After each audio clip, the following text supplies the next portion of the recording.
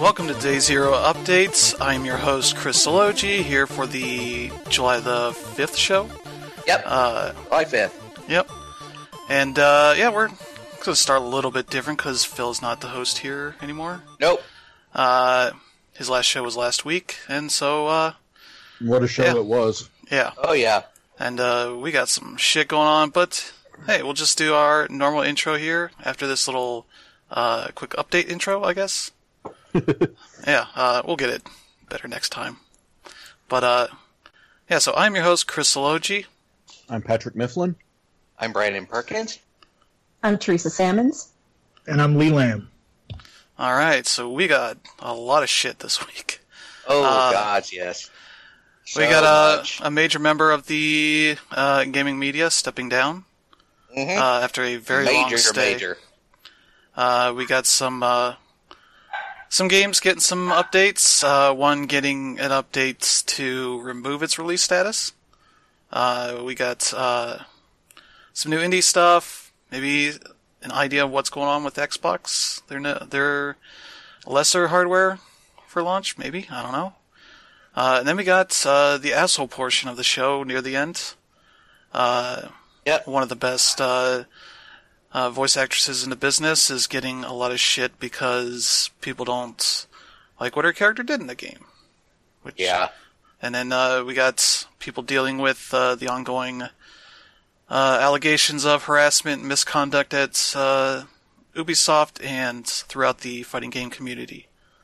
Yeah, especially that last one, because that last bit basically just straight up canceled a major event for this year. Now, Granted, they probably could have gone ahead and canceled it and just said, we're doing this because of COVID-19, but...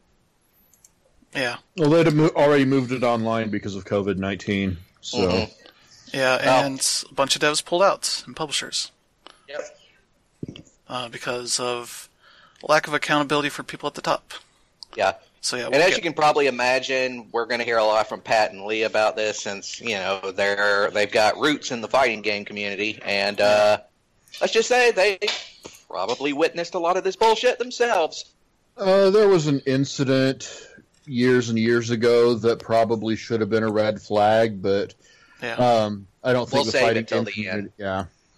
Yeah, it's a sign of a community that is very loosely organized. That this sort of stuff happened. It's not really an excuse, but it's how it got to this point. But yeah, it was also at a very specific point in its evolution. Yeah. Yeah. But yeah, we'll get to that stuff. For now, we're going to talk about what we're playing, and I will kick it off. Playing two games that just never end. Rocket League, still going through their 5th anniversary event. Also doing some of the challenges for this week with 2 weeks. This is the second to last week here. Though they just extended the competitive and Rocket Pass seasons for a bit because they've got a big update coming this summer and they're not ready to disclose when it's going to hit, so they're tying all that up into one whole thing, which they've done in the past. I'm hoping that means they're going to unify the account systems for all that so that you can bring all your stuff to any platform. That would be great to see. But yeah, now it kind of leads to this whole weirdness of just keep playing the game, which is fine by me. But this week I've got an annoying challenge that requires me to play 4 games in a party, and I don't play in parties, so that means I have to get a second controller ready to go, put some rubber bands on it, and play some bullshit casual matches as I occasionally hit the button to keep it from going AFK and getting kicked out of the game. Which is annoying that they keep doing this. They did this last season, but whatever. It's one week's challenge, so it's not really a big deal. The other game I'm playing is Golf on Mars. I streamed this yesterday. Still continue to play it. I am in like 270. I think I'm both. I just hit 273 holes in that, which means I've got the achievement for getting to 100 holes. Now I'm on to 1,000. I'm a quarter of the way there. And so I figured out that it's randomly generated, these holes. It means I got to one right at the end of the stream that was pure bullshit. Could not get... imagine like a cave system, essentially, where there's this one piece of rock that is essentially blocking everything. It's hanging over it, so there's no physical way of getting to it, and the game kind of forces you to just do 25 strokes, and then it gives you a skip button. But, yeah, the problem is that was for the one hole, and getting back out was impossible, because it just warps you to the next hole, so I had to do it again. And I was like, oh, this is fucked up, but I guess for the randomness of the rest of this, the holes generally being pretty good, you get a couple rotten eggs in there. So far it's been not too bad, but where I'm at, they've added some new elements. Things like cactuses that are on Mars, I guess. And when your ball hits that, it just sticks to it. Which can be good when you overshoot stuff and your ball's just going to go flying off. Can also be a bad thing when you're getting hit the wrong side of it, I guess. And you need to get over it. You kind of mess up your shot, that kind of thing. But it's been pretty good. Also, clouds now are a mechanic, which you hit it into a cloud and it kind of slows it down. So you can kind of undo some potential mistakes if you're not sure how much you need to put into a shot, that kind of thing. But the stream was pretty fun, though I kept getting frames dropping, which I could not understand. It's a 30 meg game. It's like all vector graphics kind of looking stuff. It's not, should not have been complicated or anything, but I just couldn't figure it out, the issue. But I also don't think it affected how it looked anyway. It's not a very high frame rate game or anything. You don't need it to be running 60 to get the full effect, but that's been largely it. I did get some stuff out of the Steam sale, the PSN sale that's ending here, I think on the 9th. They have all of the Konami collections on PS4 for $5 each.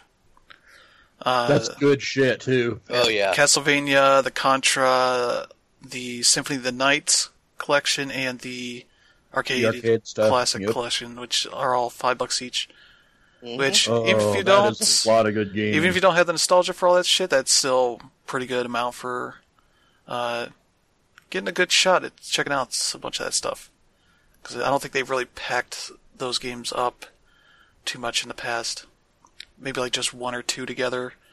Like the Castlevania and Rondo of Blood kind of got the packaging on PSP. But that's kind of about it for the most part for them. But yeah, those are things I picked up. Yeah, how about you, Patrick? I was just going to add to that. Teresa and I were just talking yesterday about how possibly the Castlevania Netflix series should lead to a Castlevania 3 remake. But then you would have to do it with Konami involved. No, they haven't been completely inactive, and their output hasn't been exclusively shit. So, I wouldn't go that far, but okay. Super Bomberman R came out during this new Konami, and that was a really good game. Yeah, but that might also be the exception that proves the rule. Yeah. Well, might be dependent on. Okay, I'll tell you what. If you get the people who worked on that game to work at the Castlevania 3 remake, then okay. Yeah, then maybe you'd have it. I just think the demand is there after the Netflix series. Anyway, moving on to what I'm playing, Phantasy Star Online 2.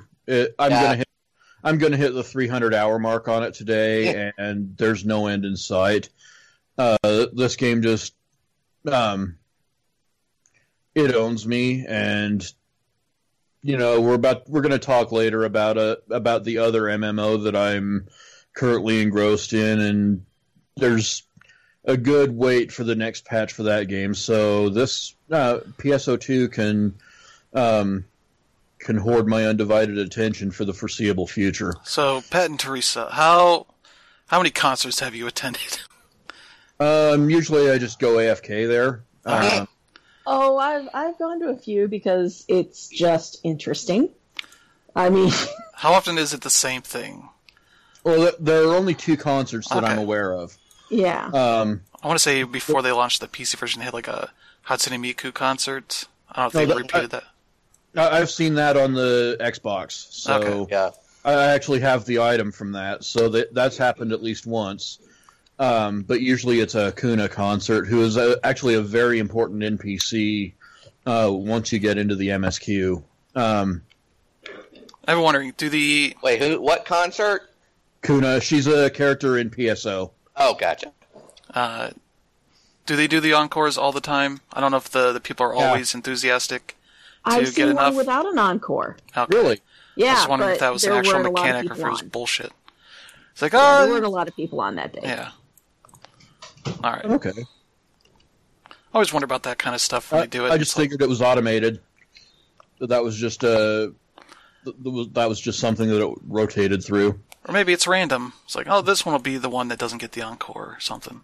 I wouldn't be surprised. That seems a lot simpler than trying to gauge the response. chat, Yeah. however weird that is to pull up. And it's definitely not the chat anyway, because no one uses that. Yeah, or the emotes or whatever it is. Like, that social stuff kind of a little bit weird in that game. Yeah. Even on PC. I don't know. I never use any of it, so... Yeah. Right. Well... Yeah, that's... so far I've got two classes to level 50 plus. Ranger and Braver. This is my first time really playing Ranger in any PSO game, and I now understand all of the random cackling that used to come from my mom's room while she was playing PSO. Because you get a hold of the right gun, and yeah, it's crazy. He's like, Teresa was there for one such incident. I was just like, what?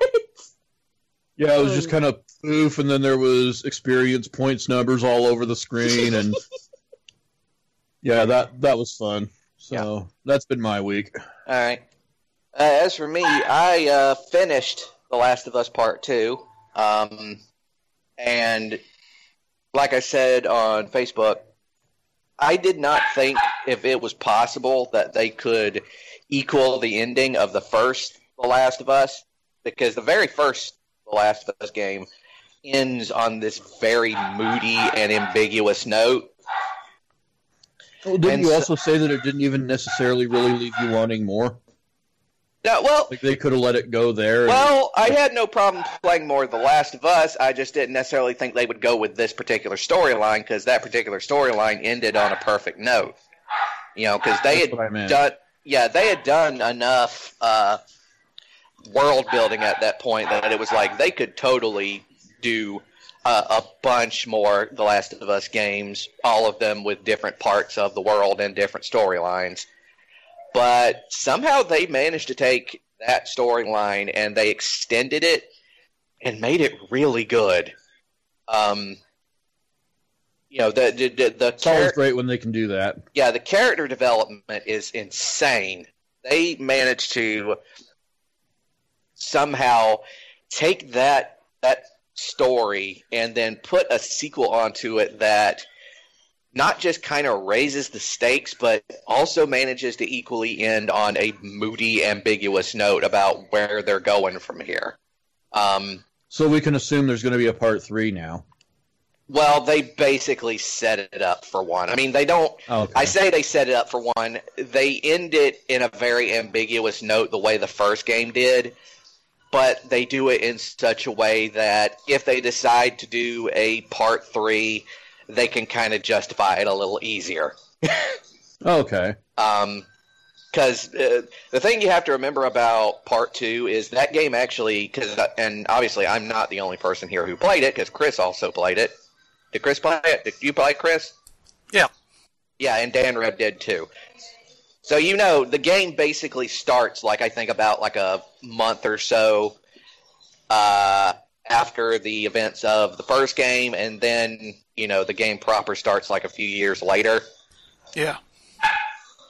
And it does, like, you know, it took, because that first game ends on a very uncomfortable note, because, you know, it's like, you know, basically Joel just straight up lies to Ellie and tells her, like, you know, he got her out of there because, you know, she, you know, because he said, you know, the vaccine wouldn't have done nothing, you know, and they ran some tests, blah, blah, blah. When, as we know, what actually happened is Joel decided to go all popular and kill all the Fireflies. Yep. And, you know, he tells Ellie this lie, and Ellie kind of sounds like she doesn't quite believe him, but she's willing to accept it. But he actually, in this game, Joel actually ends up having to tell the truth, like, midway through the game. And she does not take it well. But, yeah, it's incredible. And obviously there's also the fact that they have a little switcheroo that they pull towards the end where they suddenly made it where, you know, you start playing this other character, Abby. And sort of how she's involved in the... Yeah. And, you know, they don't quite do it as bad as they do with MGS2, where you end up playing as Raiden for the majority of the game. What they do instead is that, you know, they sort of switch it up between the two. You play as Ellie for a little while, then they switch it over to Abby, then they switch it back to Ellie, then they switch it back to Abby for a bit, and then you end up going to Seattle, and you play the first 3 days, and you play 3 days in Seattle, and then they decide to switch it over, and then you play those same 3 days, but as Abby from her perspective. Hmm. And so it's more like a split narrative. Yeah, and you know. The game is amazing, but I can kind of understand why some people do not like the way that the narrative goes, because, you know, it's imagine if you had been playing Super Mario Brothers all this time, and you love the Mario Brothers, you know, and the Mario and Princess Peach and all them, and they're awesome and everything. And then suddenly, one day, you decide they make a game where you end up playing the majority of the time as Bowser. And you find out that Bowser isn't actually that bad of a person, and that the Koopas aren't that bad, and that the only reason they're doing what they're doing is because Mario and Peach have killed so many of the people that they love. That's kind of how it goes with Ellie and Abby. Okay. And some people just aren't comfortable with that kind of thing. Me? I love shit like Nier and Spec Ops The Line, so this crap was right up my alley. Yeah.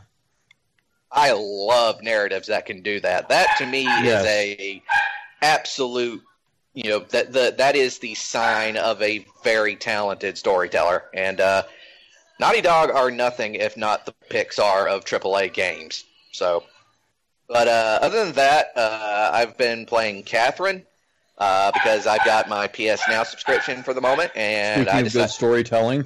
Yeah, and Catherine is a lot of fun, but it is also stressful as all hell. Those puzzles can be real mind benders if you don't know what you're doing, and not really much to add to that, other than the fact that I love the fact that they basically take the game, and it, like, the whole game literally only takes place in 2 areas the entire time. You're either playing as Vincent in the bar, or you're playing as Vincent in the Nightmare, and that's it. And somehow they managed to tell this incredibly thought-provoking story just with those 2 areas. And it definitely reaches through the fourth wall and value checks the player on a regular basis. Oh, yeah. And also, I've been playing For Honor. I have to say kind of, because, well, you have to get an Ubisoft account for that, and my Wi-Fi isn't always the best, so I've been kind of playing it, but kind of not at the same time. Gotcha. But other than that, that's pretty much been it for me. So, Teresa, what about you? Like Pat said, Phantasy Star Online 2, been playing that, and just really enjoying it. This week I'm going to start on the main story quests and read that, or not read that, but, well, maybe I will. It's almost entirely cinematic. Okay. There are a few spots that you have to play, but they definitely keep the story content and the gameplay content very separate. Okay. Yeah, I'll be working on that, but otherwise I've been playing Animal Crossing, New Horizons. The diving and swimming came out this week, so been doing a good bit of that. And then just, new insects and whatnot to catch since it's a new month. Been playing Kingdom 2 Crowns again, more couch co-op, yes, but still a thing. Played a little bit of Civ 6 because had to get my fix. And I've been playing my little weenie touch games on Steam, like Mini Metro and Plants vs. Zombies and Meow Meow Meow. Just time wasters, really. But nice time wasters. Except Mini Metro, which pisses me off a lot. That's pretty much it. A lot of gaming, though, but not a lot of titles. Actually, now that you mentioned those quote-unquote weenie games, something else I've been playing on my phone, game that actually became available just this week, a little game called Sino-Alice, which is a mobile game that was written and designed by Yoko Taro. Oh, shit. Oh, yeah. I'll just leave it there. Yeah. Okay, well, maybe we'll have more stuff that we've been playing next week. Yeah. All right. So, Lee, what about you, Lee? I managed to get another 10 minutes further into Tits. Yeah. Really thrilled about that. And I was able to put about an hour into Deus Ex. I just haven't had much time, and especially with I wanted to have a nice, calm weekend, but that didn't happen. And what with the fireworks and everything, and I'm pretty sure they set everything on fire outside earlier. My dogs are still traumatized, so I spent yesterday. What I wanted to do was, actually play some stuff. I wasn't able to do that because I was too busy making sure that my animals didn't kill themselves. Yeah. So that was good times. So no, that's really, I haven't had a chance to play shit. So one of these days, that's it. I got nothing. All right. Yep. Okay then. Yeah. So it's another month. So we got some new games from PlayStation Plus and Games with Gold. Let's see. PlayStation Plus. It is their 10th anniversary. So they're kind of doing a little bit extra here, having NBA 2K20 is one of the titles, which is a good title to have for that. The other one is Rise of the Tomb Raider, which has VR support plus all the DLC. A couple VR modes there for that. And the third game is a bonus game is Erica, which is a FMV game that I really liked when it came out. Very much focused on kind of just making narrative choices that branches out to other endings, that kind of stuff. Very much well worth checking out. So you say FMV game, you're talking like the kind of shit that was on Sega CD. Kind of, but there's modern FMV games which are less about bullshit UI and just let you kind of enjoy the fact that it's kind of a high quality video feed and telling a story without, like, you have to guess the correct code to get rid of these zombies. And if you listen to this person sing a song that's the theme song, you're going to fail, because fuck you. The kind of arcade mentality of some of that stuff is more just like, like Telltale stuff, but full FMV kind of thing. So kind of how that stuff would have evolved if they'd steered into it. Yeah. They felt like they less had to make it a game that was replayable, whatever replayability was for those games. Those are games you could beat in like 20 minutes and you saw everything. Kind of taking modern sensibilities for arcade games, or modern adventure games, and building that to full FMV, acting and all that. Yeah, like Wales Interactive does all that kind of stuff on consoles and PC. So, yeah, all three of these are pretty good games. Worth checking out. And along with that, they have a free theme that celebrates the 10th anniversary of PlayStation Plus. They throw out like a couple of information, a bit of a stats kind of things. Like Wipeout HD was one of the first games given to PS Plus members. Let's see, over 1,000 games total over 10 years. 41.5 million users total. Would be the 36th largest population in the world. Let's see. Yeah, they show like top 5 monthly games redeemed globally as of April 2020. Let's see, Modern Warfare Remastered, Sonic Forces, which is a weird one to be the number 2, but Shadow of the Colossus, most recent remake, I think it is. Black Ops 3 and Destiny 2. And See, Sonic Forces actually makes perfect sense to me because it seems like the kind of game that a lot of people were probably curious about, but weren't about to spend a dime on. Yeah, especially with all the bad feedback at launch. And top 5 online multiplayer games for PlayStation Plus people: Grand Theft Auto 5, Rainbow Six Siege, Black Ops 3, Destiny 2, and I think this is Black Ops 4. Mm-hmm. So yeah, that's kind of how that's been going. So I'd be curious to see how that stuff goes for PS5, how they evolve things for that. But there's also a free weekend here that ends, let's see, at midnight tonight, your local time. So if you do not have PlayStation Plus, you can play some multiplayer stuff outside of the free-to-play stuff, which is always free. But let's get over to Games with Gold, which has an interesting selection of games here. The first one that is Xbox One available right now is World Rally Championship 8, FIA World Rally Championship, which is a very European choice for racing games. I've not, but very good. Yeah, I've not played these. I remember some of the original couple games were very highly lauded.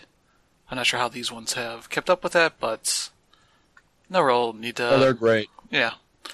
The other one joining on July 16th is a new release, Dunk Lords, which looks like NBA Jam from what I saw of it. Mm-hmm. Yeah, very weird, but like fantastical characters it looks like. So you can get some, like, there's a character here that has like a strawberry on their head. I don't know. The Catman, yeah, some weird stuff like power-ups, all that kind of stuff, so that could be cool. Who knows? For the backwards compatibility stuff for 360, there's Saints Row 2. Sure. A game where you can literally spew shit all over people's houses. Yep. And probably some stuff that probably doesn't hold up well. For being an open world game from probably like 2007 or 2008. And the 360 game that's being made available on the 16th is Juju, which I don't really remember much of. I think that's probably an XBLA game or something like that. It looks like a platformer of some sort. Very cutesy graphics, that kind of stuff, but that seems like an okay month there. Yeah, that's your kind of free game offerings for the two main subscription services. Let's see, let's get to the next next story here that is kind of a big news for the industry. Game Informer's Andy McNamara, who's been there for 29 years, said forever when he joins at longer 19. than most of his subscribers have ever been alive. Yeah, he was 19 when the first issue of Game Informer came out back in 1991. Yeah, he is stepping down. Still going to be in the industry, but not as in the media part of the industry. He's moving to LA, which is going to be a big change because Game Informer has always been headquartered in Minneapolis. Yep. Partially for good, to kind of make it more deliberate for people to actually come to them when they had coverage to do, versus just being in like the typical main markets of like LA, San Francisco, New York, that kind of stuff. And yeah, it's definitely he's one of the people that's been to every E3, which is a rare feat, especially considering now there's no E3 this year. So are there any rumors about where he's going next in his I don't career? think so yet. He has tweeted that like he's had his first day off without a job, working on for things for his next job. It's in LA, so I assume he's joining some developer or publisher there. I can make a few guesses. So what do you have? I wouldn't be surprised if it was Supergiant. Yeah. That actually sounds not a bad idea. I'm wondering if they're in San Francisco. They might be up in San Francisco, because that's where... Well, no, I remember Greg saying he moved to L.A. Okay. I thought. Let's see. All right. Any others? No, that's my best guess. Okay. Yeah, that's about the best I can think of, too. Or maybe another magazine. Maybe one of EA Studios. Or another magazine that is not necessarily gaming related, but some other pop culture area. I think he said he's still in the gaming industry, just not okay. on the media side. Media. Yeah. Maybe he'll actually get into development. That's what I was... if it's not media, there aren't that many other choices, so... Mm-hmm. Yeah. It's possible, yeah. But yeah, this dude got in on the ground floor in 91. He's been...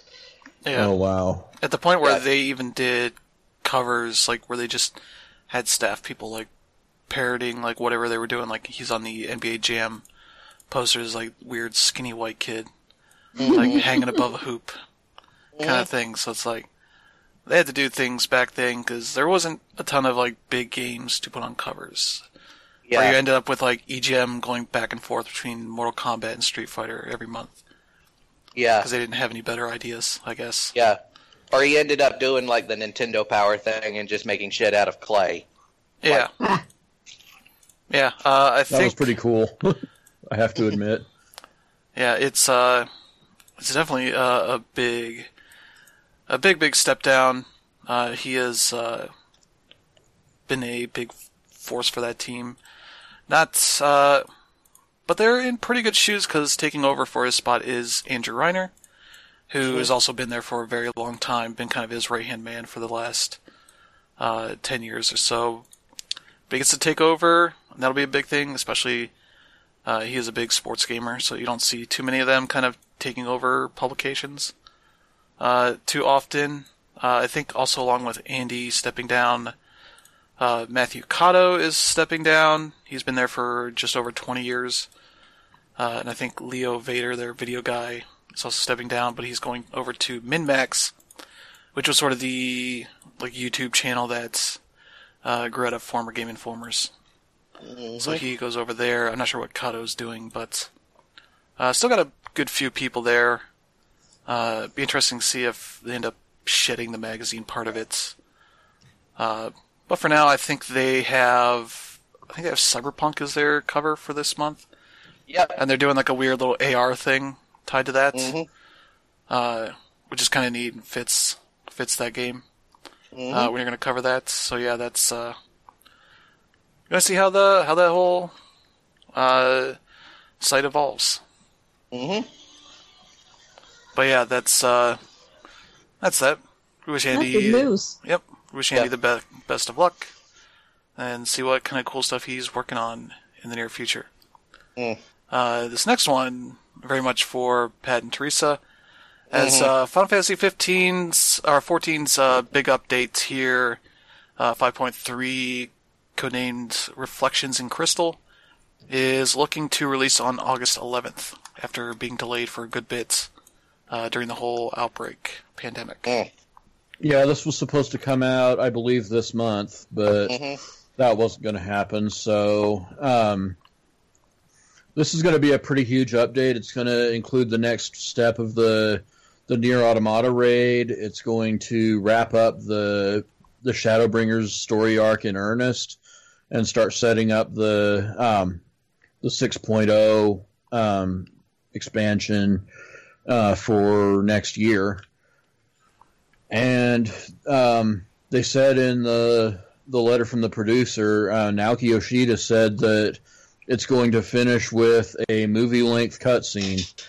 So if you've got experience with the kind of eventfulness that Yoshida's team can pack into that kind of time, shit's about to go down. And I'm really looking forward to seeing where the storyline goes from here, because as good as Shadowbringers has been, there are a couple of plot lines that have kind of gone on a little too long.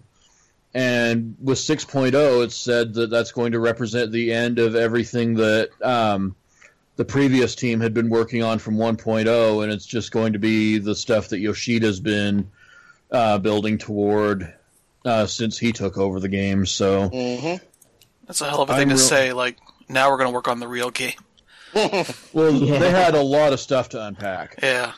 And they didn't want to just ham-fistedly just throw everything that the first team had been working on out because, if you play the game, you'll find that they were working on some very good storylines, and it was worth seeing those through. The last several years of the game have been extremely rewarding, and I really just look forward to seeing where they take it from here. Yep. And another point that tells me that shit's about to go down is that they already said that 6.0 is going to involve a soft reset of the world with a stat crunch and everything, which would make it consistent with the upheaval of World of Warcraft Cataclysm. So, yeah, there's a lot of change coming, and it'll be interesting to see how they set it up over the next year. Mm-hmm. Yeah, so this will be the one that also kind of streamlines the A Realm Reborn campaign. Yes. It makes that a bit of an easier slope to get into. Yeah. Mm-hmm. Because it was really justified having that much meat on its bones when the game first rolled out because, that's all there was to the game. Yeah. And so taking that long to tell that much story made sense. But I can definitely see places where they can crunch it down a bit, especially during the Garuda and Titan story arcs. Yeah. Mm-hmm. And Teresa, you know exactly what I'm talking about. Yeah, that could definitely be streamlined. Yep. Basically, the entire bit with the Company of Heroes making you a gopher. Oh, God.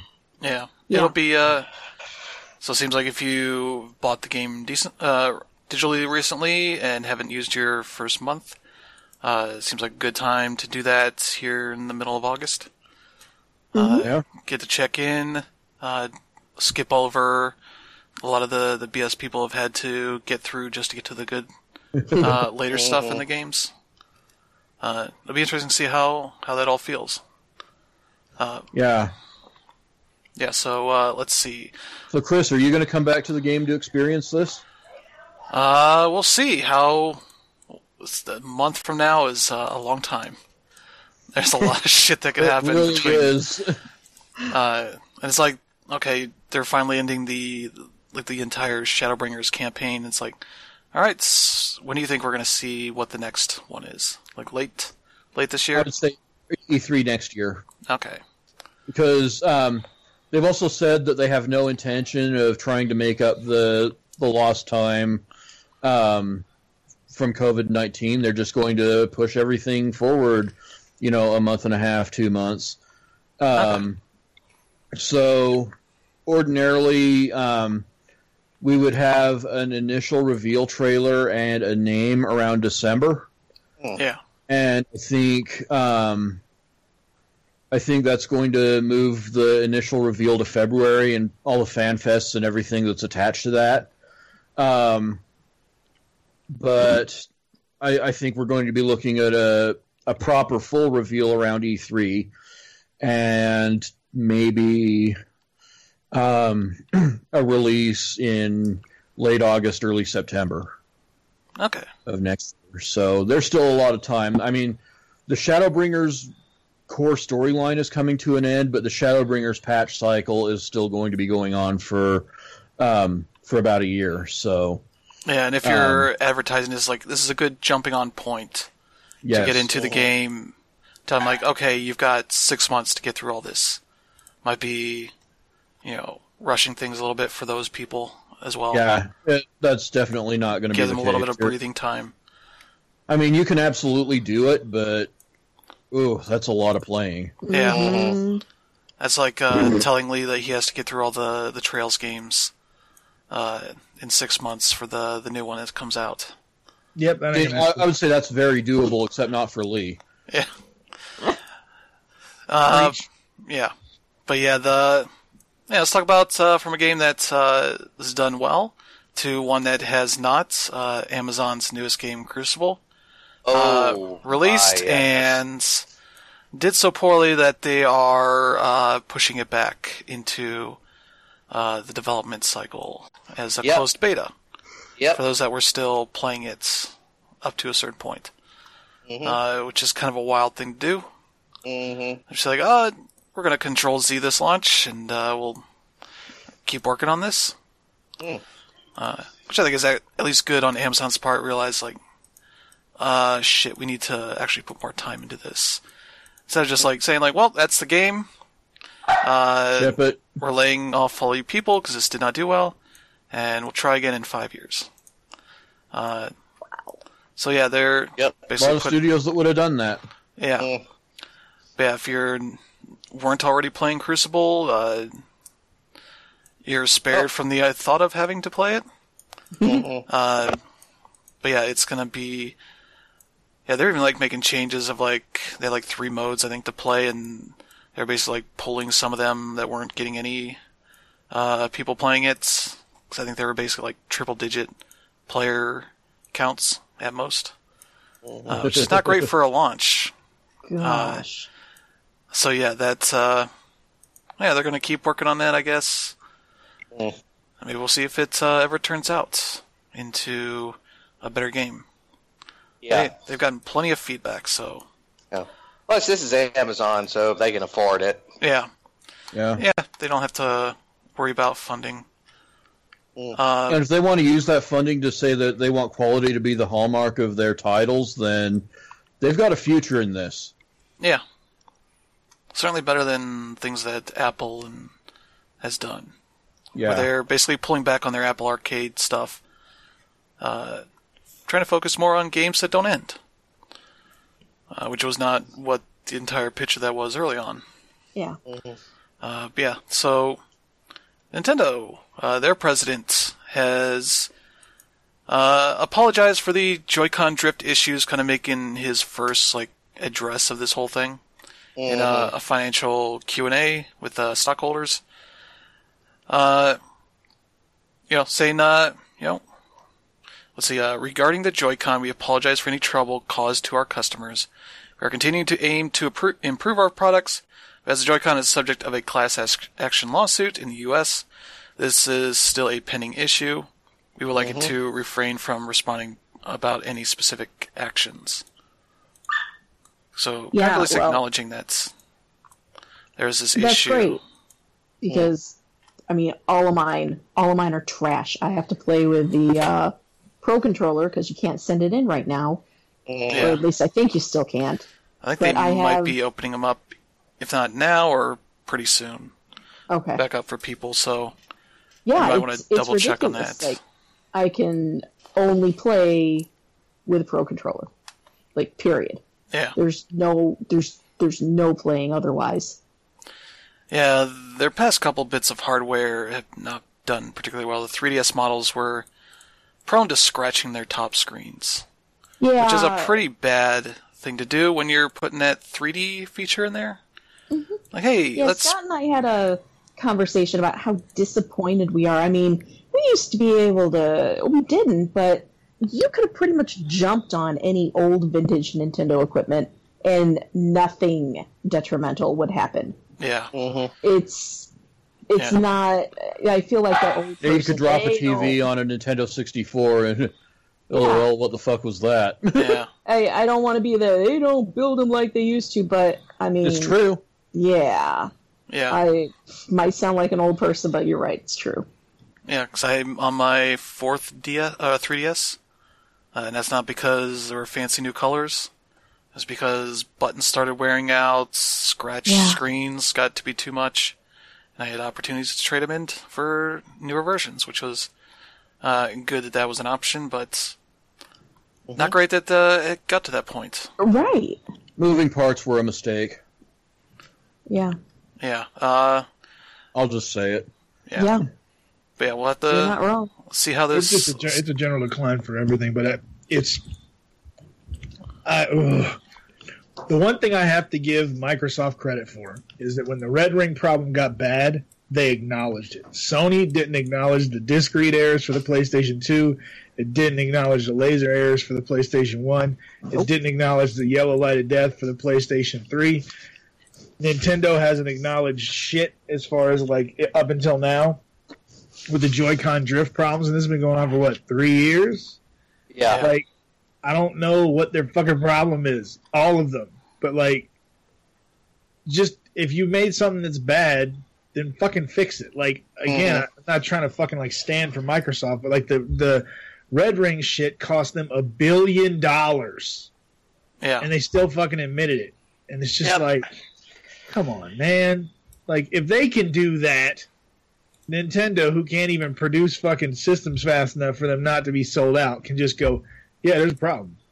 Yeah, though I think that was partially they knew they were taking that risk when they rushed the production like that, and cutting it close to, their approval process for those parts when they were trying to get out there a year early, ahead of Sony and Nintendo back then. So yeah, that seems like a thing where we're gonna hope nothing happens, but they kind of had to really own up to it in a certain way. Whereas I don't know that the others necessarily had that issue with Nintendo and Sony, because I haven't seen much reporting on that. That seems like just general things just wearing out faster than it maybe should, but who knows.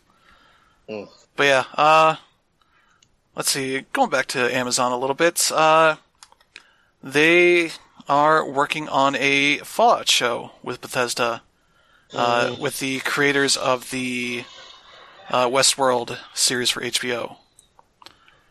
Depending on the tone they decide to go with, this could be very good. Yeah. Yeah, they posted a little bit of a teaser thing on the Fallout Twitter account. Nothing really there other than just, the old school 50s TV kind of static feed, that kind of thing. But yeah, it's no real more details about it other than just the duo behind Westworld is leading this. That worries me. Yeah, Westworld was good in its first season, but it was up its own ass in the second season, and the third season was just kind of eh. Yeah. So I feel like if they stick to something that's established, of the tone for Fallout and the way that people expect those stories to be told, it's really kind of blueprinted for them. Hopefully they're not just but what if we did something different? Yeah, I think they are saying... That's what I said, depending on the tone. Yeah, because it has to have that Fallout tone. Yeah, they're saying they're planning on capturing the harsh tone of the original games, but we'll have some silly stuff because that is also part of the Fallout world. What they do. Yep. Yes. So who knows? We'll see how that turns out, if it even turns out. Could go to crap and gets canceled before it even hits anything. So we'll see how that goes. But yeah, Media Molecule had a Dreamscom event this past week, kind of celebrating their creators in Dreams, as well as doing workshops and all that kind of stuff. I believe they even made a virtual show floor for people to check out. They had kind of play up the whole virtual thing. But part of the announcements they made here was that they are releasing their VR expansion on July 22nd, which will give people new tutorials, how-tos, and kits to work on VR stuff for that game, as well as adapt their existing creations for that if they want to, which is pretty exciting for Dreams in VR as well, because it's just a whole new tool set that people can use to make VR games, VR story stuff, just all sorts of great ideas that can come out of this without having to necessarily, buy external games out of it when when you dip into like the pool of PSVR stuff, it's on the PS4. And yeah, this seems like exciting. That's about 2.5 weeks out. That'll be cool to see. Yeah. Let's see. Also coming out of PlayStation, Shuhei Yoshida unveiled his PlayStation Indies initiative that he is working on to partner with indies and all this kind of stuff for PlayStation and PS4 and PS5 to bring cool games to the platform. Mm-hmm. Along with this, they announced 4 games that are coming to PS4 and PS5, or one or the other. Let's see, we have Creeks, which is coming to PS4 this summer, which is a new game from Amanita Design. Which if you don't know them, they made Machinarium on consoles, as well as a bunch of adventure games on PC that have a very unique style to them. And they make a lot of cool stuff. So that'll be something cool to see them back on console after Machinarium hits. Geez, that might have been like 10 years ago at this point. Wow, yeah. Because that's been quite a while. Let's see. There's Heavenly Bodies coming to PS5 and PS4. This is a space physics game, I guess you could describe it, where you're kind of controlling a astronaut who has to like grab onto parts of the ship as you get around, grabbing objects to complete puzzles and whatnot, all that kind of stuff. And there's a co-op mode, so you can play with a friend or learn to hate each other, all that kind of stuff. As you can fuck with each other and all that. So that seems like a pretty cool game. Also, with PS5, they mentioned some of their uses of the DualSense tied into this game, so like adaptive triggers, so you can sort of feel the density of the object you're gripping. So like metal scaffolding will feel very hard, while spacesuits will feel soft and squishy. That kind of stuff. The haptic feedback will give you a better sense of the ship rattling, all that kind of stuff. The filling levers snap when you are opening doors and all that kind of stuff, which is cool. Let's see. Fist, Forged in Shadow Torch, is part of their China development initiative. This seems like an action adventure diesel punk game where it's a lot. It's a Metroidvania, basically. Yeah, kind of a lot of anthropomorphic animals that are fighting back against the machine invasion. Yeah, and it looks pretty nice too. Oh yeah. So that'll be pretty cool to see. Let's see. There's Maquette, which is a recursive world puzzle game.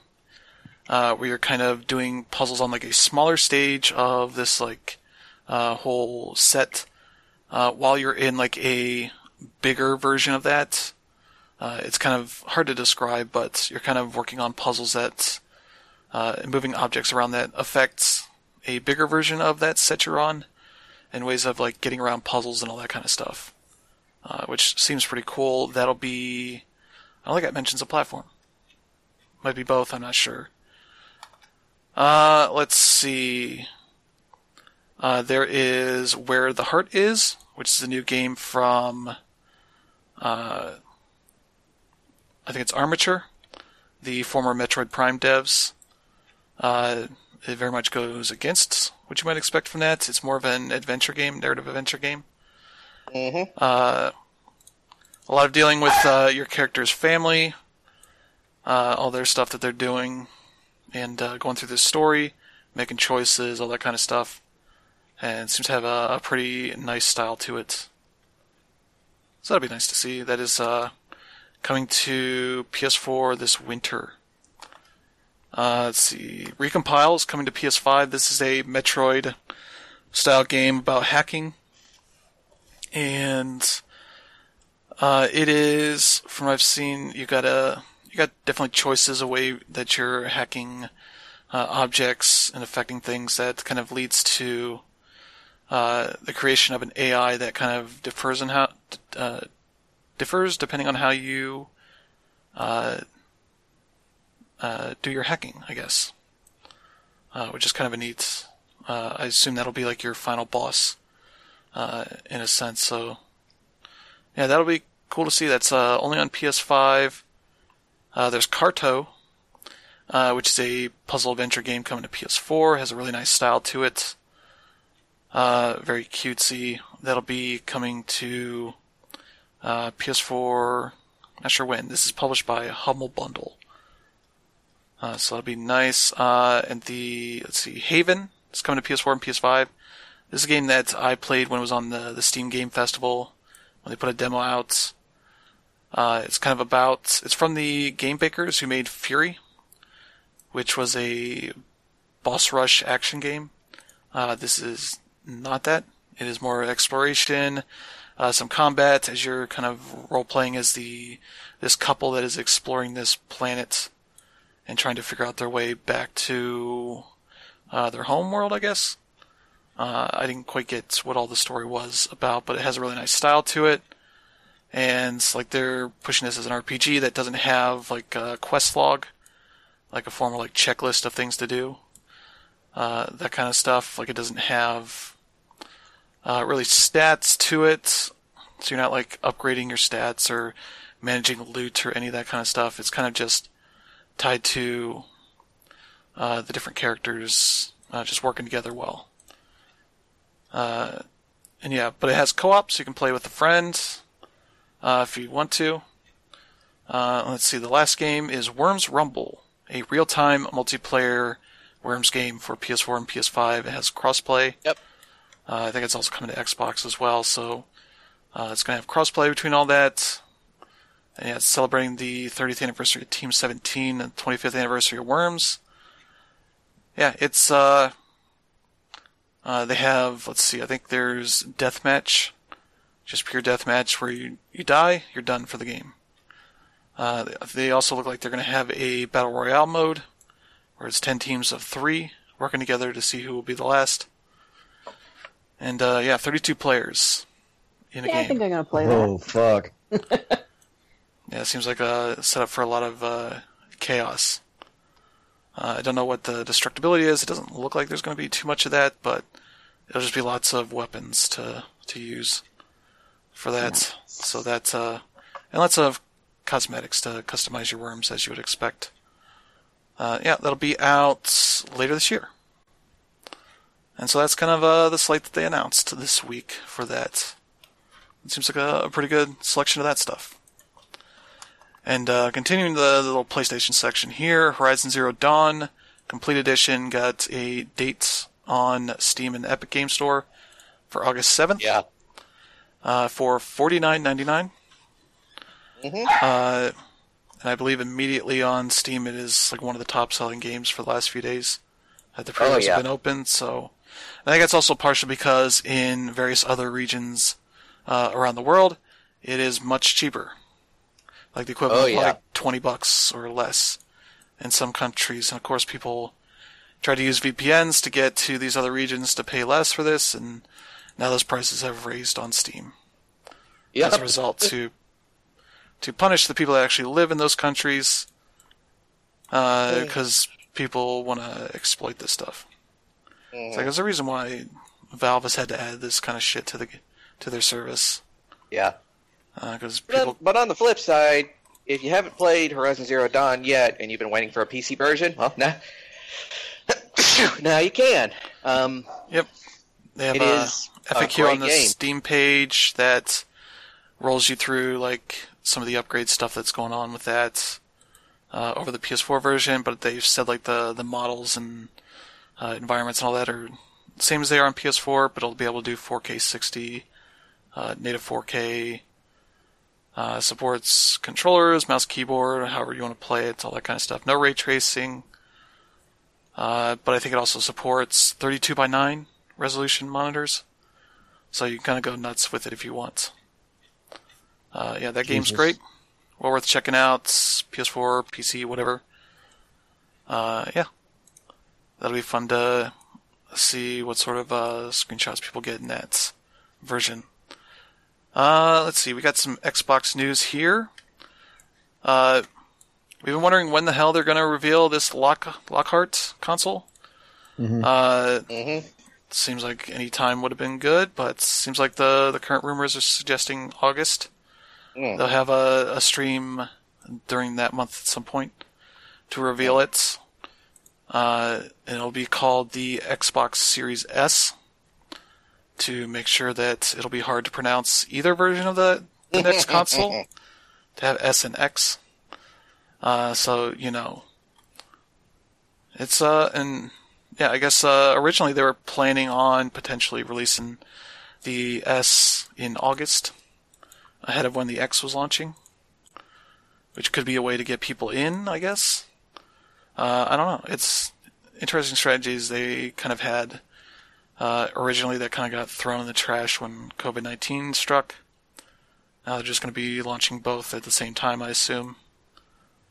Yeah, we're still kind of waiting to find out what that thing is. It seems like there's too many leaks for it to not be kind of a lower powered box that is going to be cheaper, potentially much cheaper, but a decent way to get into the Xbox next-gen ecosystem if you need to.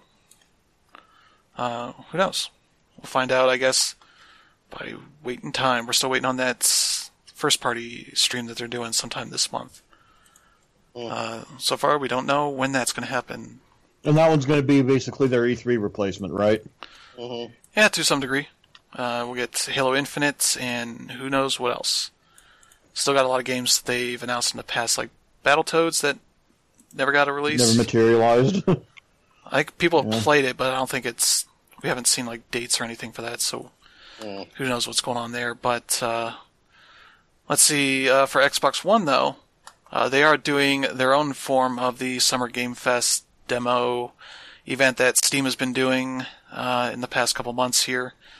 They'll be having demos for 60 games coming up on July 21st to the 27th.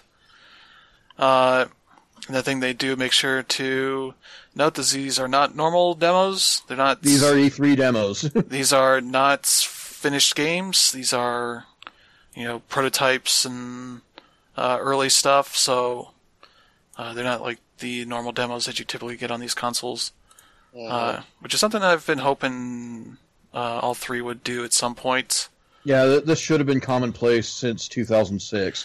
Yeah, it seems like publishers are a bit too gatekeeping with these things, because people find ways to bitch anyway. Oh, yeah.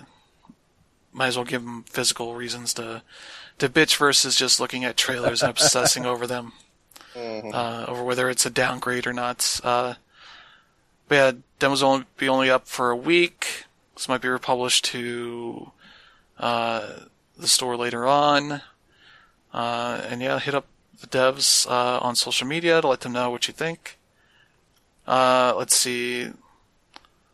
Yeah, they say they're going to have a lot of games also featured. It seems like they're probably going to maybe republish some old demos as well during this, but they highlight some of the games that they're going to have during this, which is Chris Tales, which is a indie love letter to classic JRPGs.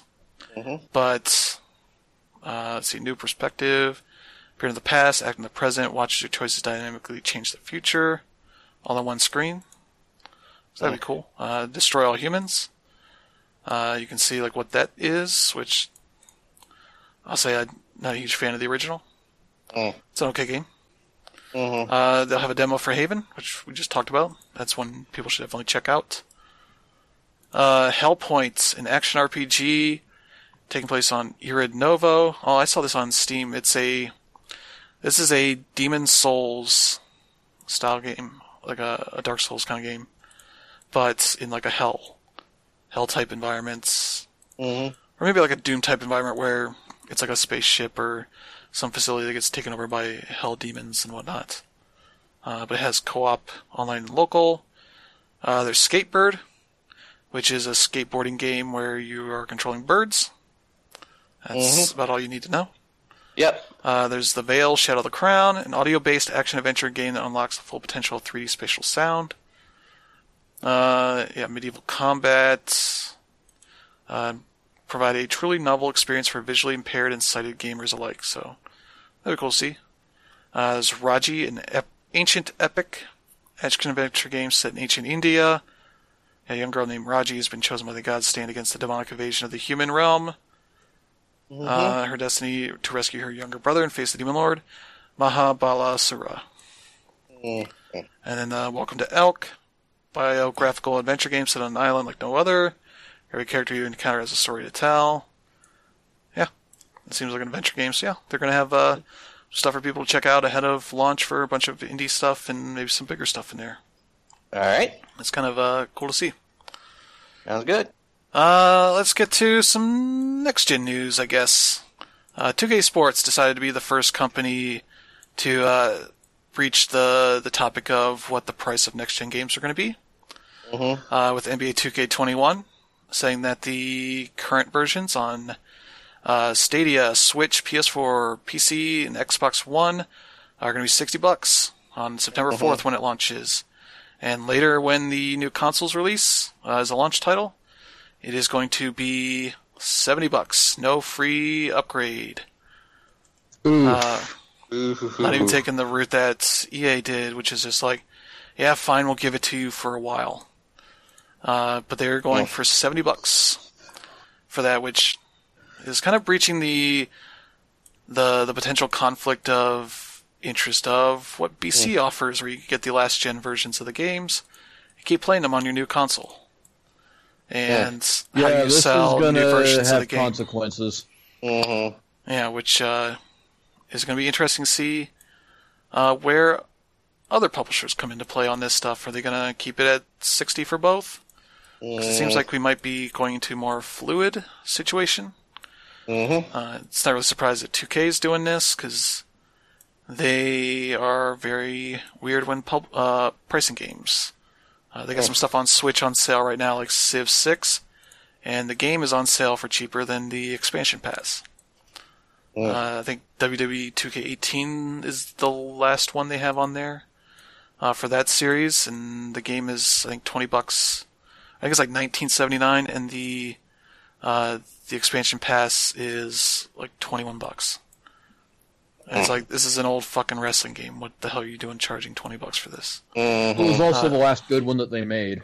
Oh, yeah. Yeah. So it's like, alright, you guys are going for whatever it is. Who knows? But I guess if you want to buy both versions for, PlayStation or Xbox, they will sell you that for $100 in the 2K21 Mamba Forever Edition, which features Kobe Bryant on the cover. As honoring his legacy, I guess, by selling you two versions of the same game for $100. Jesus Christ. I think they also have not talked too much about the features of the game, as far as like what is the new gen version's going to offer. Is it going to be the same game, just one looks better? Who knows? But 2K's spokesperson responded to a request for explanation for it, and they said, "We believe our suggested retail price for NBA 2K21 on next-generation platforms fairly represents the value of what's being offered. Power, speed, and technology that is only possible on new hardware. While we are confident that NBA 2K21 will be a monumental leap forward for the franchise and a standout visual showcase on next-generation consoles, we recognize that it's our responsibility to prove this value to our fans and NBA 2K players. Looking forward to doing so, and we can't wait to show more in the upcoming months to launch." Yeah, we didn't ask for that. Yeah, They should have said we can't wait to swim in all of the money that we're going to shake you down for. Yeah, I think the important part about this is to remember is that this $10 increase, if they get away with it, is not going to get rid of microtransactions. Yeah. It's not going to get their developers paid any better. It is strictly to pad their bottom line and to see if they can get away with it.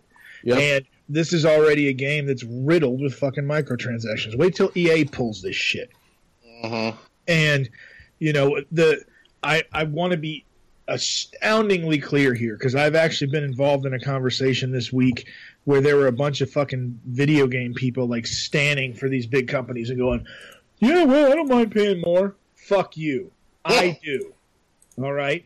I do, strictly on principle. If you could fucking sit here and confirm to me that $10 would go to the developers and those people would be treated better, create less crunch time, all that shit, Sure, no problem. I'll give you $20.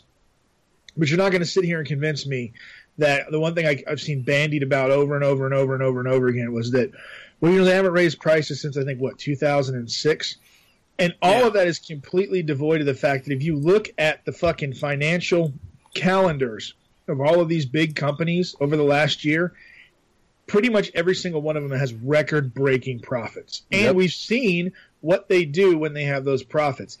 Activision Blizzard laid off 800 people, gave Bobby Kotick a $15 million bonus, and I think that quarter did like $1.4 billion in profit. So fuck them, fuck this fucking price increase, and fuck every single excuse that I hear about this. Like, oh, well, the manufacturing costs more.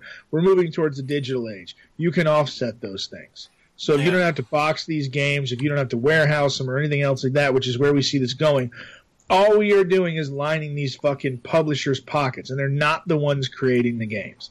And I think that there can be an argument for variable pricing.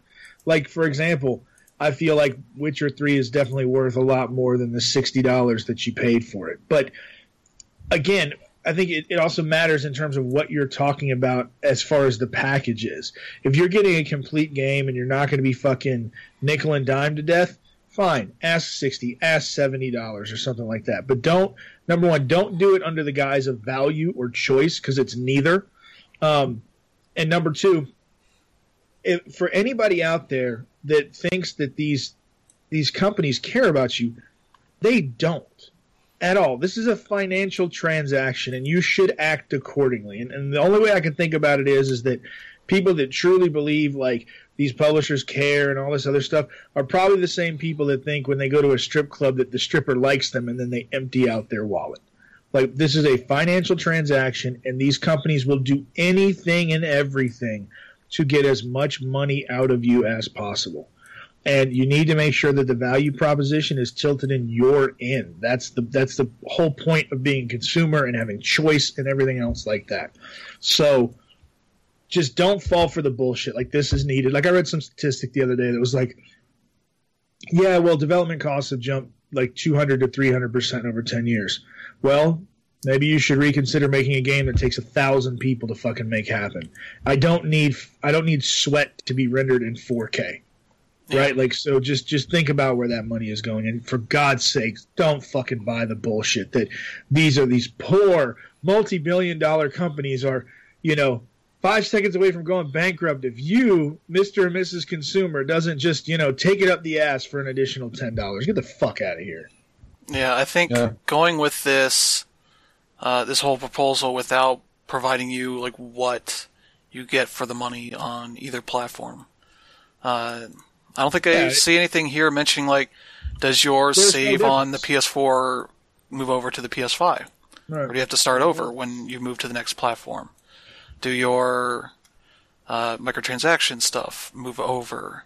I mean, for fuck's sake, 2K has been re-releasing Grand Theft Auto like 5 fucking times, right? Yeah. Like Grand Theft Auto 5. Like, these guys just want money, right? And whether or not the game is good is irrelevant. It's just a play for your money. And to that point, Chris, there's no list that shows you what you're getting for that extra $10. Yeah. And that's the other crazy part about it. If there was some bonus for you to have or something like that, but we've already seen what they've done before where not they, but where we've seen other companies that are like, yeah, if you buy this version, you get the next gen version, at parity.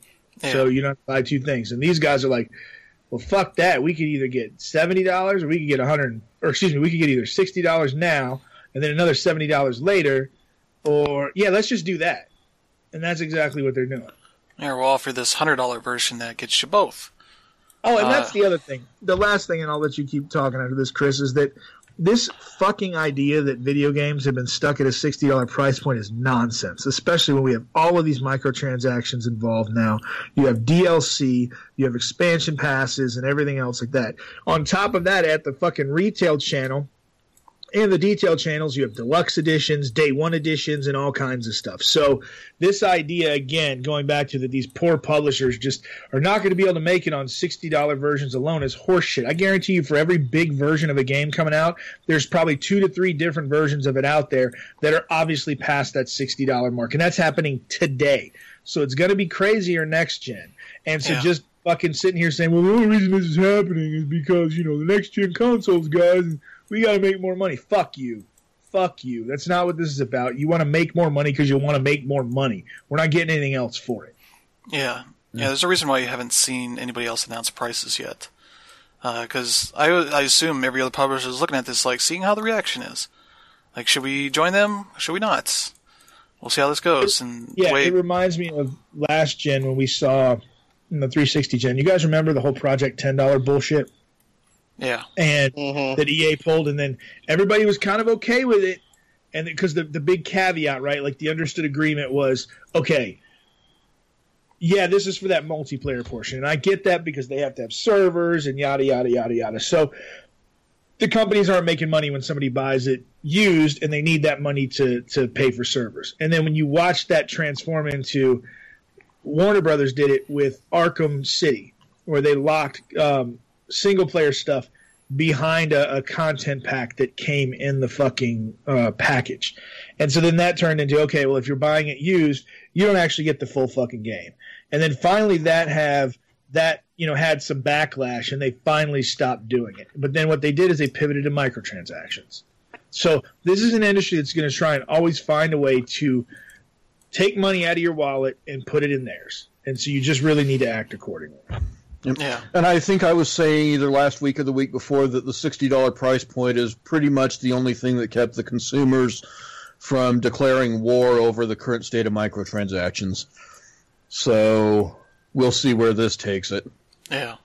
Yeah, and the 2K series has kind of been one of those series that has basically just kept growing through no real extra effort out of the devs and the publisher, because the content's kind of been the same every single time. You get your story mode, it's okay, except for the one year where... I fucking hate story mode. Yeah, where the Spike Lee one where it just went for it, with one of the major characters just end up being a ghost that gives a weird speech at the end where it's like, this is just fucking stupid enough to... I'm okay with that, but... the other ones... And especially because it's a story that it limits what you can do with the career mode initially. Because it's like, 1 year you just don't get drafted, and you pick whatever team. Or this year you get drafted, but you're not going to be a top pick, so you got to deal with whatever you're going to get. Or this year, you are a top pick or whatever. And it's like, I love the Road to the Show stuff that MLB The Show does, because it lets you pick how you want to do that stuff. You can kind of play poorly and end up with a worse pick on some other team, but you can also just say, hey, I'd rather be on this team. Like, all right, we'll trade you over here, that kind of stuff. And 2K just kind of keeps going on with whatever it's going to do. Maybe makes some small changes to the way they do microtransactions, but in general, that stuff still sells really well. Because they've got people in the team mode, the Ultimate Team style mode, and yeah, I was looking up the pre-order edition on the PlayStation Store, and looking at what they say here, and it's like they say it's for the Mamba Forever edition, so that includes both. Says order the NBA 2K21 Mamba Forever edition for PlayStation 4, and you will also receive NBA 2K21 and 100,000 virtual currency for PlayStation 5 upon release. As far as I know, that's all you get for this upgrade, at least as far as the pre-orders are concerned. Yeah, this extra edition, says, okay, you get 100,000 virtual currency, 10,000 My Team points, 10 My Team tokens, 60 My Career skill boosts, 40 My Team promo packs, 10 at launch, 3 per week, a couple of cards featuring the other cover athletes, because there's one for the current gen, one for next gen, and this then Kobe for this special edition, which also that's the other thing, is using Kobe Bryant's memory to sell this whole upgrade thing is also kind of the part is this is kind of icky. just for that. Shameless. Yeah. You also get, let's see, My Player shoe collection, My Player backpack, and a Kobe Bryant digital collection. I assume it has some Kobe Bryant jerseys and such for your player, for that. So yeah, it's like, that's just all like bonus stuff that's geared towards getting more microtransaction stuff out of you. Yeah, and the whole Kobe thing just makes me want to get in the shower for like 2 or 3 hours after the show. Yeah. That's just... Ugh. Yeah, I feel like I get the sentiment of, doing something for Kobe, but using that as the face of this, because people want to buy that to get because paid for it yeah. is... Yeah. It's grime. Because it's exploiting people's love of him and his memory and all that. People will buy that because, one, they get both, so it's cheaper than buying them separately, and to quote unquote support whatever the Kobe Bryant thing. I don't know if they've said anything like they're going to donate to his foundation or anything. Who knows? See, that would be okay. Yeah. But yeah, they don't have much in the way of details on this stuff. About. Yeah. That's the thing. Like, some of these just...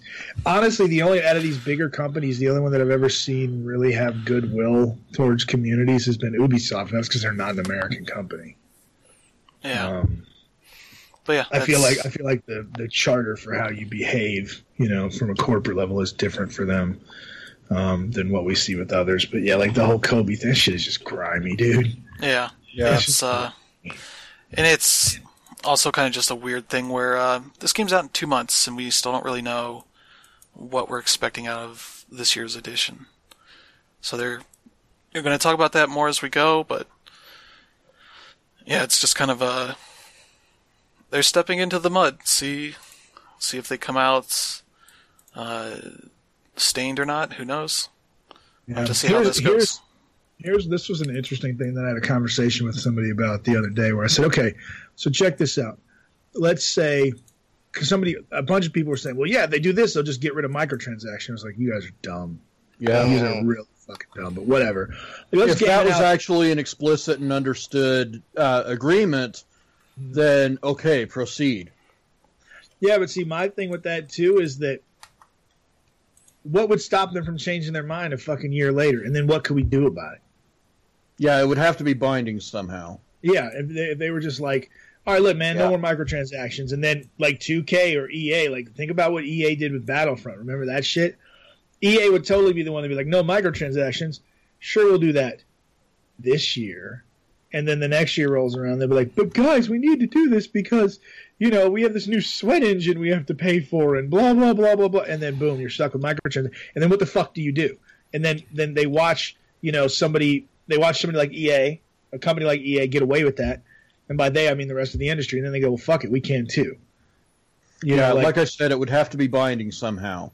Yeah, that's just the thing. Like, I think there's enough. I don't know how that would be, but there would have to be that assurance. Well, I think there's enough variable pricing in the industry at this point for the different editions and all of that stuff that I just see increasing the price at this point in the game. It's really stupid, especially since I think come the end of this month when we have like the unemployment benefits run out for people, that extra bonus payment and all that stuff, like, and we see coronavirus spiking, like, people aren't going to just be fucking swimming in money and going, yep, can't wait to drop at $70. And like people think about that, like, well, it's only $10. Like, I've heard that a lot too. It's only $10, but you can apply that same thought process to anything. Like, okay, milk right now, if I go to Costco, costs me $2.35.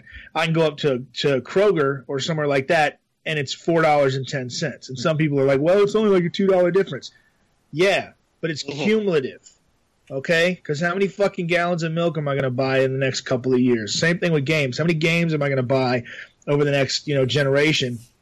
Where that $10 amounts into something significant, especially when you then think about the DLC that you buy. And if you do engage in microtransactions or a special edition or some other shit, right?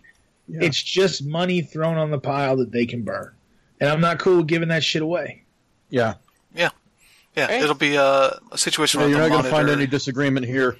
Yeah, we'll have to see how this goes, see how the other publishers react and whatnot. So that'll be interesting to see. It's another layer to the whole next gen onslaught that we still don't know. It's going to be one of the stories we follow for sure. Yeah. Mm-hmm. It's a part of the next-gen picture we're still not quite sure about, which is like a good half of the picture we still don't quite have yet over where all this is going. But we got time for that. And yeah, let's get to the asshole portion of the show where we got Last of Us Part 2, huge seller. Currently a big topic of conversation because some people like it, some people hate it. And there's a small portion of the people that hate it that are just attacking everybody attached to the game on social media. I think Neil Druckmann's gotten a bunch of his own stuff. But particularly here we have Laura Bailey, a great VO artist who has done lots of great work in this industry. She particularly voices one of the main characters of the game, Abby. Does a great job with that. And she has been getting a slew of hate sent to her. And she nicely censored it for people that haven't gotten to those parts of the games yet. But there's a lot of people that are essentially blaming her for her character doing things in the game. Threatening her, saying like, I'm going to kill you because of such thing that happens. I'm going to find where you live and slaughter you for what you did to, such and such. Just want to say you should die. You ruined it. I hope your parents die by a hard cancer for killing my blankety blank. I will find you and I will kill your kid for that. Just wait for that. All this kind of stuff. It's like, first off, there's the whole disconnect that should be happening for these people. Laura did not write this character, did not design the things that she would do in the game. She only performed it. So your complaints would be to the people writing the game. Which also should not go to them either. Because these are not constructive criticism in any way. These are death threats because you did not like how the story did not go the way you wanted it to. Yeah. Which is sort of a big issue for the entertainment industry as a whole. Is people expecting stories to go one way or have the happy ending. And a lot of stories don't go that way. And this has happened to so many people. Kelly Marie Tran for Star Wars. Yeah. And it was so bad that, she got 2 minutes of screen time in Rise of Skywalker?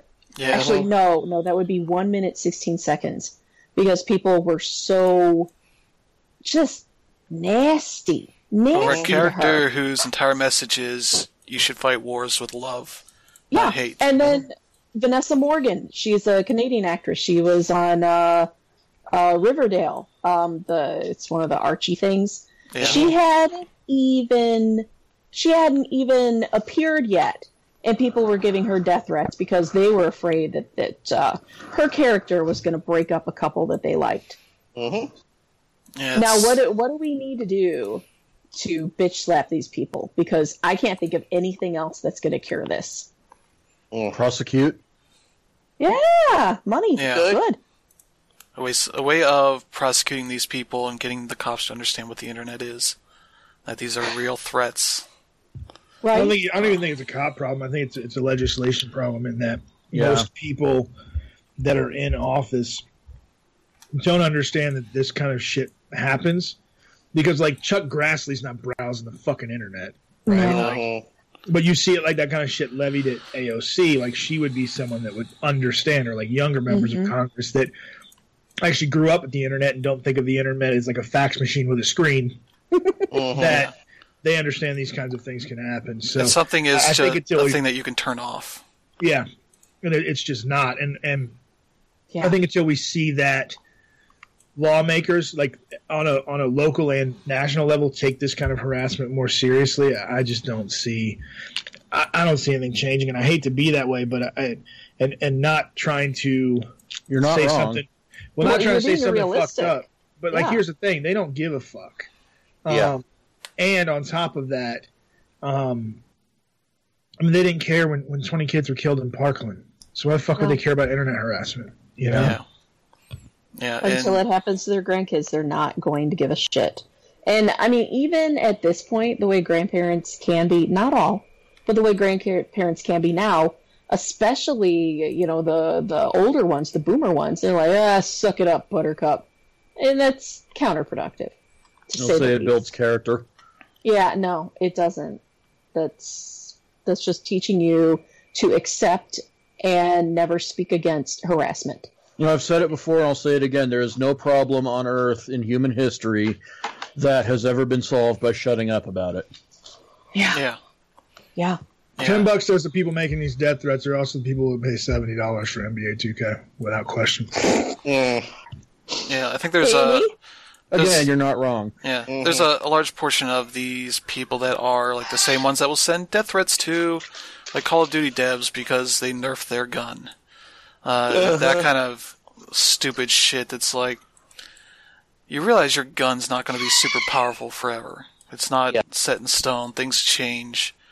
You like it when your gun gets more powerful, but God forbid it gets less powerful because it's too powerful, It's people that do not respect the layer that there should be between the people making the game and the product that they make. There should be some respect that, like the actors working on it do not deserve the shit for the things they're doing as characters, because that's just a stupid thing to have to even describe to people.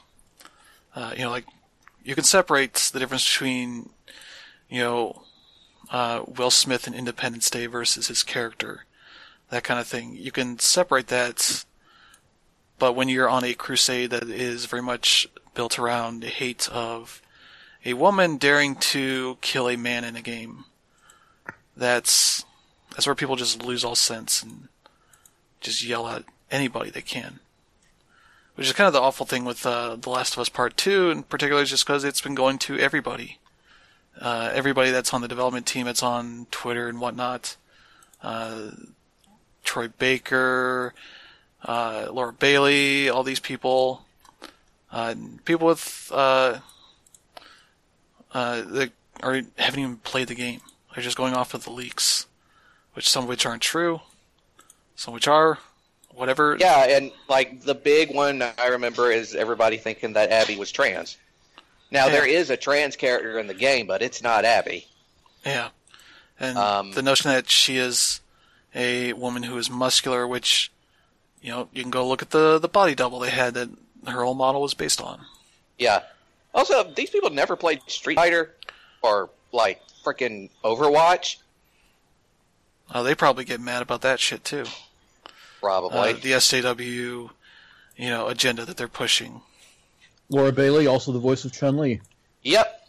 I was going to point that out. She's also the voice of Chun-Li. And Jaina Proudmoore from WoW. Mm-hmm.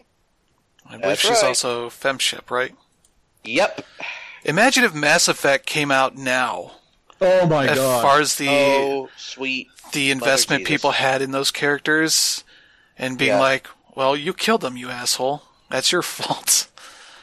And the uproar about Mass Effect 3's ending and whatever, but the way people ship characters in games and shows and all that, God, that would be amazing to see how that would go, because it would just be a complete shit show. It already was. Yeah, but it would be, to the next level, because that game was all about people kind of shipping your main character with other people on your ship, and the way that stuff has gone in like Game of Thrones and all that, that would be crazy to see what it would do now. But yeah, it's kind of, I don't know, it's kind of sad. But yeah, in response to this tweet she made showing off this stuff, she's gotten tons and tons of love, positivity from people around the industry showing support for her. She has responded saying, damn, the amount of encouraging responses to this. I've always believed the good people far outweigh the bad. Thanks for reminding me of that today. That's also the thing people should do when they see this kind of hate is send love to those people. Yeah. Show them that it's the minority that sends this kind of hate is not the majority, even if it's human nature to focus too much on the negativity that you get in response to things you work on. Mm-hmm. But yeah, that's the Laura Bailey portion of this asshole segment. We'll get to Ubisoft. Oh, there's plenty of assholery to go around when it comes to Ubisoft. So, finally gotten to the point where Yves Guillemot has spoken up, sent an email to employees about the things they're going to do to work on these issues, especially concerning the editorial department, which is basically their creative group that oversees all their creative decisions for all their studios and games and such, which I guess up until now has been all white males. Which is not great. And two of these people specifically are very much named in a lot of these issues. Let me see if I have the names here. Maxime Belland and Tommy Francois, who have a long line of history of, being sexually harassing to women, talking about them in suggestive terms, taking them out to lunch, to hit on them, that kind of stuff. All kind of shit that people in charge should not be doing. The French newspaper Liberation has detailed allegations of all this stuff. It's in French, so you have to, do some Google translating to read it. But yeah, it's the summaries I've read have very much been like, yeah, even one of these things is too much, but there's a good list of it. But yeah, Guillemot says in this email to employees, the situations that some of you have experienced or witnessed are absolutely not acceptable. No one should ever feel harassed or disrespected at work, and the types of inappropriate behavior we have recently learned about cannot and will not be tolerated. Specifically, I've decided to revise the composition of the editorial department, transform our human resource processes, and improve the accountability of all managers on these subjects. Let's see, they are changing the editorial group, will impact the most senior level creative leadership of the company. I believe, let's see, I think Maxime Belland has left the company, and Tommy Francois is on suspension, paid suspension, pending the independent review that's going out for the whole company. Let's see. Yeah, they were kind of planning to reconfigure some of this stuff back in January. But yeah, I imagine that got interrupted by COVID-19 and all that. 7 people were named to this group initially, including a few who already held the position. All of them were white men. The company's internal message board, where Ubisoft workers post with their real names, there was a lot of criticism of that lack of diversity. And so yeah, their CCO, Chief Creative Officer, who's responsible for picking the team, apologized. We have heard this feedback and agree that can and must do better when it comes to diversifying the editorial team and our development teams at Ubisoft in general. And yeah, they are basically taking on mentors and encouraged a diverse pool of internal applicants to have like junior members, I guess, of the team. But yeah, they are. So in addition to the change up to the editorial group, having those 2 out, and I assume they'll try and find better people, more diverse people, women, I assume, people of color to join that team, give it a shake up. Let's see, they're also announcing the creation of 2 new posts, specifically deal with the issues of workplace toxicity. First is head of workplace culture, which will be filled by Lindwine Sauer, who's currently the projects director in the company's Strategic Innovations Lab. Second is a head of diversity and inclusion. They have not named anybody to that yet, but Yves has said that they will report directly to him. In addition, the email says the company will be holding a number of discussions with employees next week about their concerns, how to create a safer workplace. I believe they're also going to be sending out surveys to get people's anonymous feedback on all this. And yeah, so seems like Yves is kind of stepping down, making the changes he can right now until he gets word back from the investigations as to what else might need to be done. But yeah, there's a third member who worked at Ubisoft Toronto has also been terminated for, quote, engaging in behaviors that do not align with what is expected of Ubisoft employees. So they're definitely getting early action in on here from what they know has happened, which is at least a good start for Ubisoft. Yeah, it's a comprehensive start. They're checking all the boxes, and we'll see. Time will tell if they're in earnest about this. Yeah. Yves Guillemot is nothing if not thorough. Just because their bottom line is going to suffer if they're not. Yeah. Yeah, when they're making headlines around the world for this stuff going on, their stakeholders will definitely demand that they be thorough through this. Everybody used to say there's no such thing as bad publicity. I think there is. Yeah. When it's concerning a topic that is a big topic for all industries at this point. There's a fire right now, and it should. Yeah. Because for so long it's been ignored. Yeah. Or sidelined, maybe. Yeah, they'll have to probably do a lot of firing and hiring of new people that hopefully don't turn out to be bad apples. It's the conviction to make sure that they do not let those bad apples ruin the whole bunch. That is going to be the key thing for them. Because they've had a number of people already step down just because they've been credibly named in this stuff. The creative director of Assassin's Creed Valhalla, no longer there. So that won't change too much on that game because that is already nearly done at this point. But what was next for that studio now could be anything. But yeah, that is the Ubisoft news. Kind of the biggest of the developer publisher stuff because there's still other stuff going on. But yeah, this is sort of it for the game making side of this whole thing. Now we're on to the fighting game community that has had kind of a awakening of sorts with dozens of allegations made. Plenty with evidence of DMs and such that were made between people. Notably at the top with EVO Online getting canceled after many of these allegations being made, but also one being made against a co-founder of the organization, Mr. Joey, Mr. Wizard Queller, which prompted Mortal Kombat 11 to get pulled. Capcom pulled out. I think the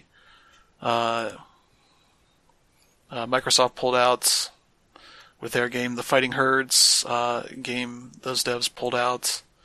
Basically forced them to have to cancel this because there was going to be pretty much no games that were participating in any of this. Which is an effective way to force change. Yeah. It's the people holding the purse strings that were funding your events say, you know what? Fuck you. So yeah, what do you guys have to say, Pat and Lee? I assume you guys know a bit more about this guy. And, take it away. Yeah. No, we actually know him is the thing. I've just known him through being involved in the community for 20 plus years. Lee was a moderator over at Shoryuken for quite a while, and the one incident that kind of comes to mind for me was it must have happened 15, 16 years ago, but there was one night there was just all this commotion on Shoryuken and Channel Capcom on IRC about some sort of about Joey being caught. I'm not sure if it was soliciting or just possessing images of some guy in Darkwing Duck briefs and There was questions about whether the guy was underage or not, but ultimately he wasn't. But the end result was just, okay, Joey's into barely legal dudes, whatever. And it got scrubbed really quickly, but, it was a situation where the fighting game community was woke enough to not make a big deal about the fact that Joey was gay, but at the same time, we weren't really alert enough to consider, hold up, this still means something. This might not reach the level of criminality, but there's something going on here. And I hadn't really thought about it much since then, but I think that's how a good chunk of the fighting game community at the time found out that Joey was gay. And,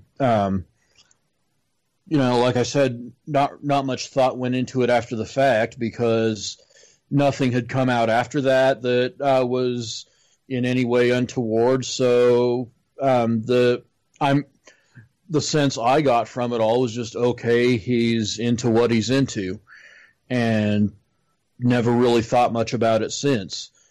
And obviously the world has changed considerably since then, and if it had happened today, I think everyone would have looked at it from a very different perspective. But the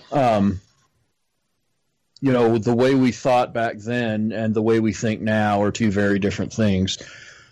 And that's I would agree with that. I think the one of the things that's bothered me looking at the discourse around what's happening here is, first of all, like I feel terrible that happened to Crack Braun. Like, that's we've known him through the community forever too. Yeah, but the thing is, and I want to stress this, and it's not an excuse or anything like that, but when this accusation happened, I mean, we're talking like 2005, 2006. I'm not exactly sure. No, it was. It had to have been before that, because didn't SHGL close in 2002? Something like that. Yeah. So this was. This could go back to the 90s. Yeah. It was the Darkwing Duck thing that was around 2005. Yeah. So this instance where Joey, saw Crack Braun's, dick would have been before 2002. And so I think the thing that's I think there's two things that are really worth stressing here. The first is that I've seen a lot of people that are not involved in the fighting game community levying a shit ton of accusations towards everyone that knew Mr. Wizard and saying, well, you just had to have known. And so the thing that I want to stress is that, like, the community here in Atlanta, for example, is different than the community that Pat plays in. And it's different than the community that plays in Southern California, and that community is different than the community that plays in Northern California. I even saw at one point on Reset Era where somebody was saying that everybody that is involved in these tournaments knew, including Justin Wong. And like Justin Wong at the time that this happened would have been like 13. Yeah. So I think that really bears repeating over and over and over again, is that even though a lot of us will intermingle at much bigger tournaments, these are really separate groups of people that come together at different majors and play and things like that. And so you can still have, contact with these people through the internet. I mean, God knows we've all been doing this. Me and Pat have known each other since the early 90s because of the internet, But I just think it's really important to stress that, because one of the things that I've also seen bandied about is that the Cannons knew. Now, I don't know if they knew or not that Joey was doing this kind of thing. I can't speak to that. But at the time that this happened, Mr. Wizard was in Southern California at Southern Hills Golflands, and the Cannons and Seth Killian were in NorCal. And when they did the first set of tournaments, the big series, the B series, which became EVO, B3 stood for Battle by the Bay. Yep. So again, these are people that were distanced by quite a bit. And then of course, as they become business partners, you can question whether or not they knew this stuff was happening.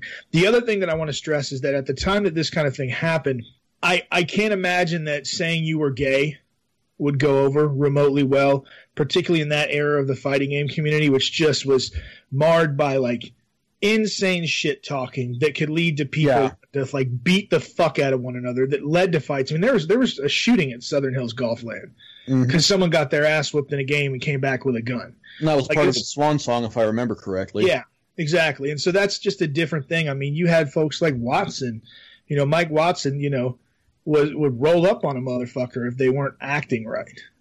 So I really think the only person out of that like true OG crew that could get away with acting feminine or could have traits that you would consider that he may be gay is Viscan.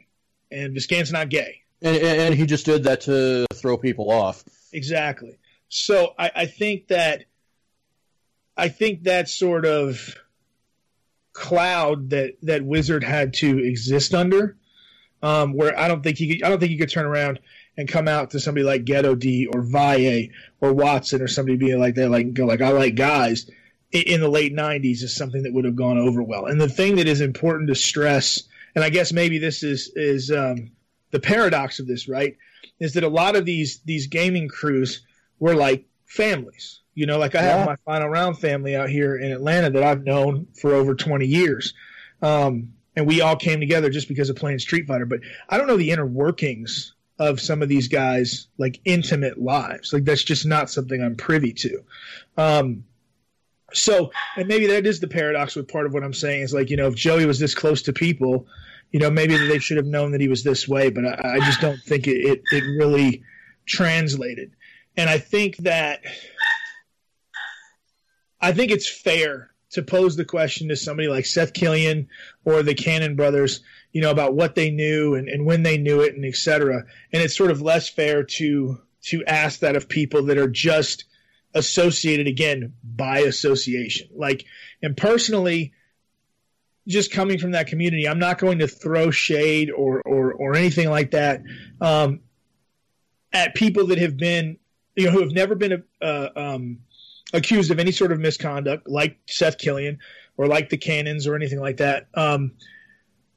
Simply because, again, I think then you start digging into like guilt by association, and it really bothers me that I've seen so many people that are outside of the fighting game community suggesting that this is going to be something that kills us. Like, Wizard is one person, and yes, he helped oversee Evo and all of that, but the one thing that I learned, and Pat can definitely fucking testify to this, is that nothing is really ever going to kill the fighting game community. We went through a period of time where there were no new fighting games, and we still survived. So it was probably one of the best times in the community. Right, exactly. So having somebody at the top of an organization that is not representative of the fighting game community, doing something that is this fucking bad is not going to be the thing that puts the nail in the coffin. I think the thing that can be learned from all of this is really just accountability. Like, for a long time, I think that there has been sort of like a street level griminess that has applied in a lot of ways to the fighting game community. And it's sort of, I think it's been kind of polished down and kind of pushed off over the last like 5 to 6 years with, esports and all these companies coming in and throwing their money about, so that a lot of these organizations that were running tournaments had to kind of clean up their acts and clean up kind of the stuff that was happening. Because, I mean, there'd be, side bets, shady shit, somebody getting their ass whooped at tournaments, like all kinds of stuff. And there's always people at these tournaments that I personally wouldn't trust, right? Yeah.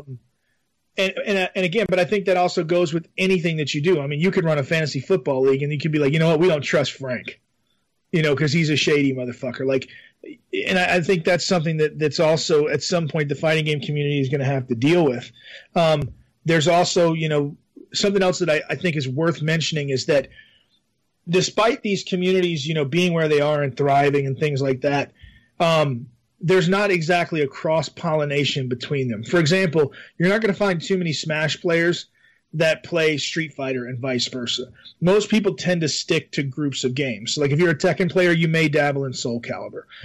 If you play Street Fighter, you may go for Marvel. If you play Marvel, you may go to Street Fighter. There's very few people, in my experience as a tournament organizer, that play multiple games seriously. Like, I still think Justin Wong, who's a friend of mine, is a fucking freak of nature with the amount of games that he can play well. But Justin is Justin. And even with him, how long was it that people were saying, like, oh, he can only play Marvel? And so he had to start branching out and start playing Third Strike and everything, and started making a name for himself, and we started figuring out just how prolific he could really be. Yeah, exactly. And so I think the biggest thing that the fighting game community is going to have to really tackle from this point going forward is really who that we're putting up in the spotlight. Because frankly, there's a lot of people that aren't in the fighting game community that are bigger names that aren't very good people.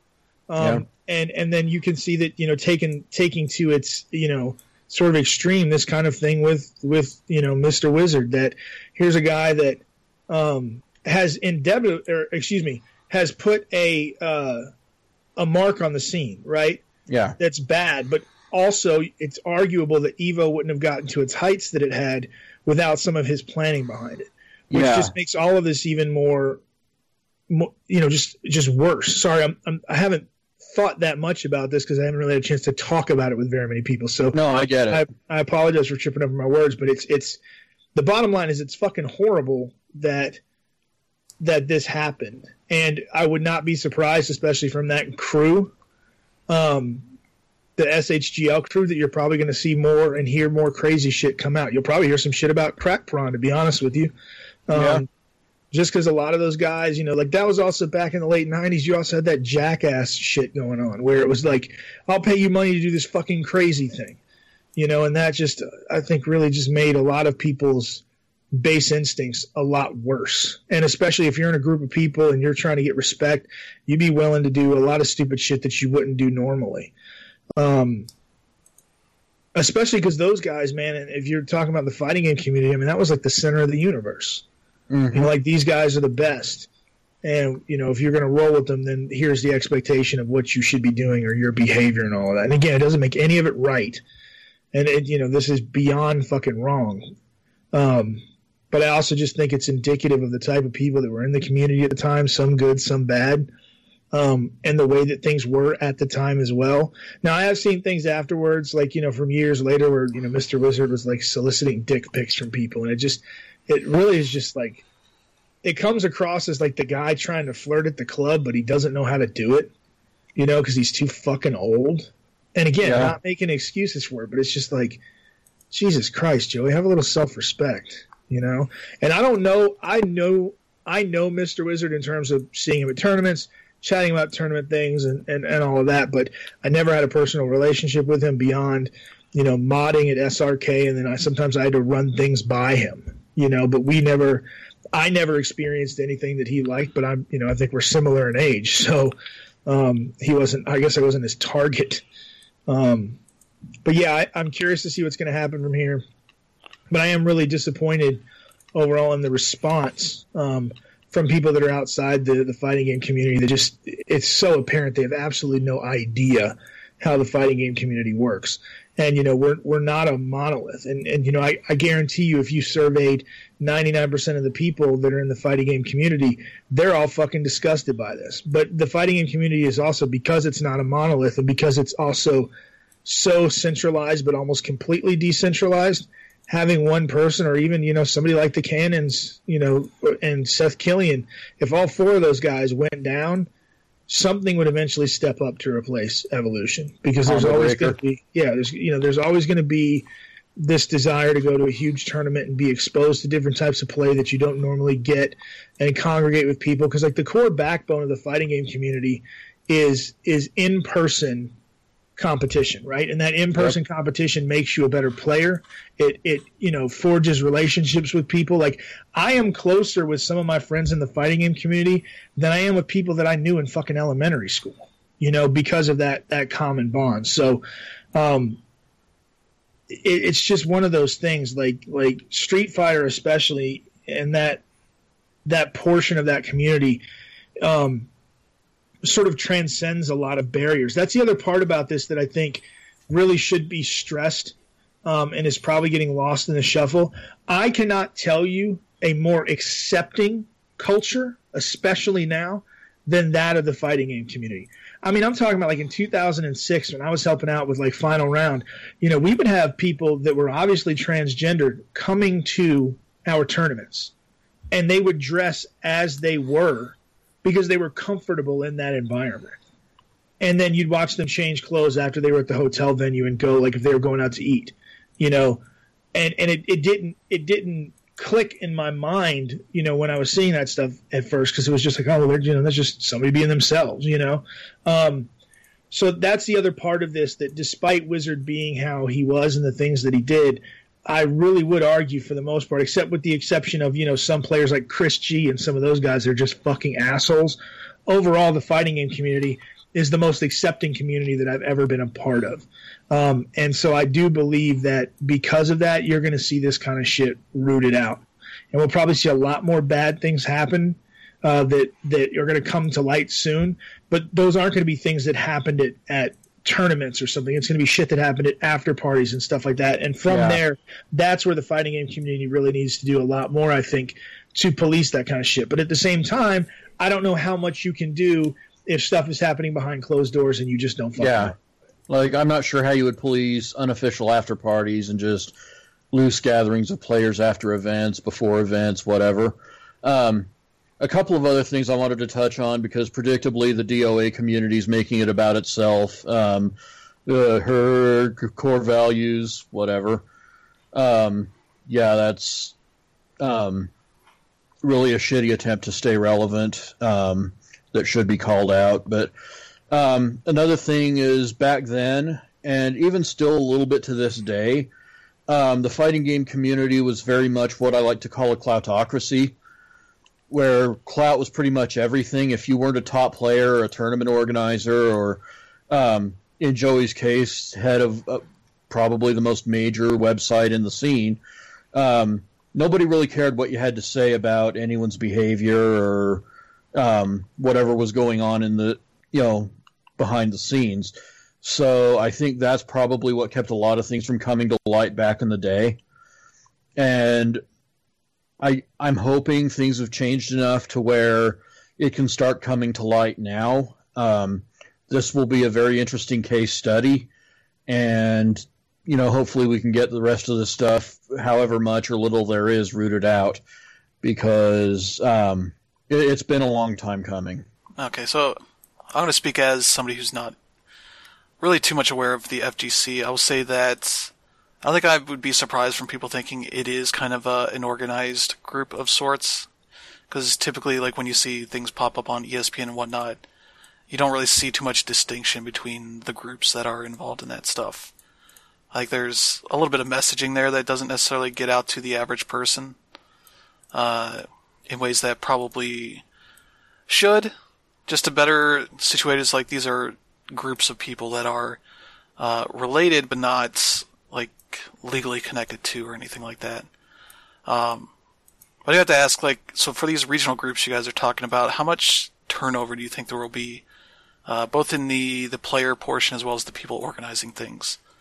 Do you think there will be any, like, concern about, like, these things went on under the watch, and so, like, for Joey here, in the SoCal scene, like, people, there are probably plenty of people that heard about things, like you guys talked about, but obviously not enough. Goes a long way. Not enough people spoke up, especially those in places of power, to suggest what. Here's the thing. I think at the point with, like, what happened with Crack Prawn, and Pat, I'm sorry, I'm not trying to jump in front of you, but I think that what you had in that situation is there were a bunch of people involved in it that knew this was going on, that were there for the bet, and they also didn't say anything.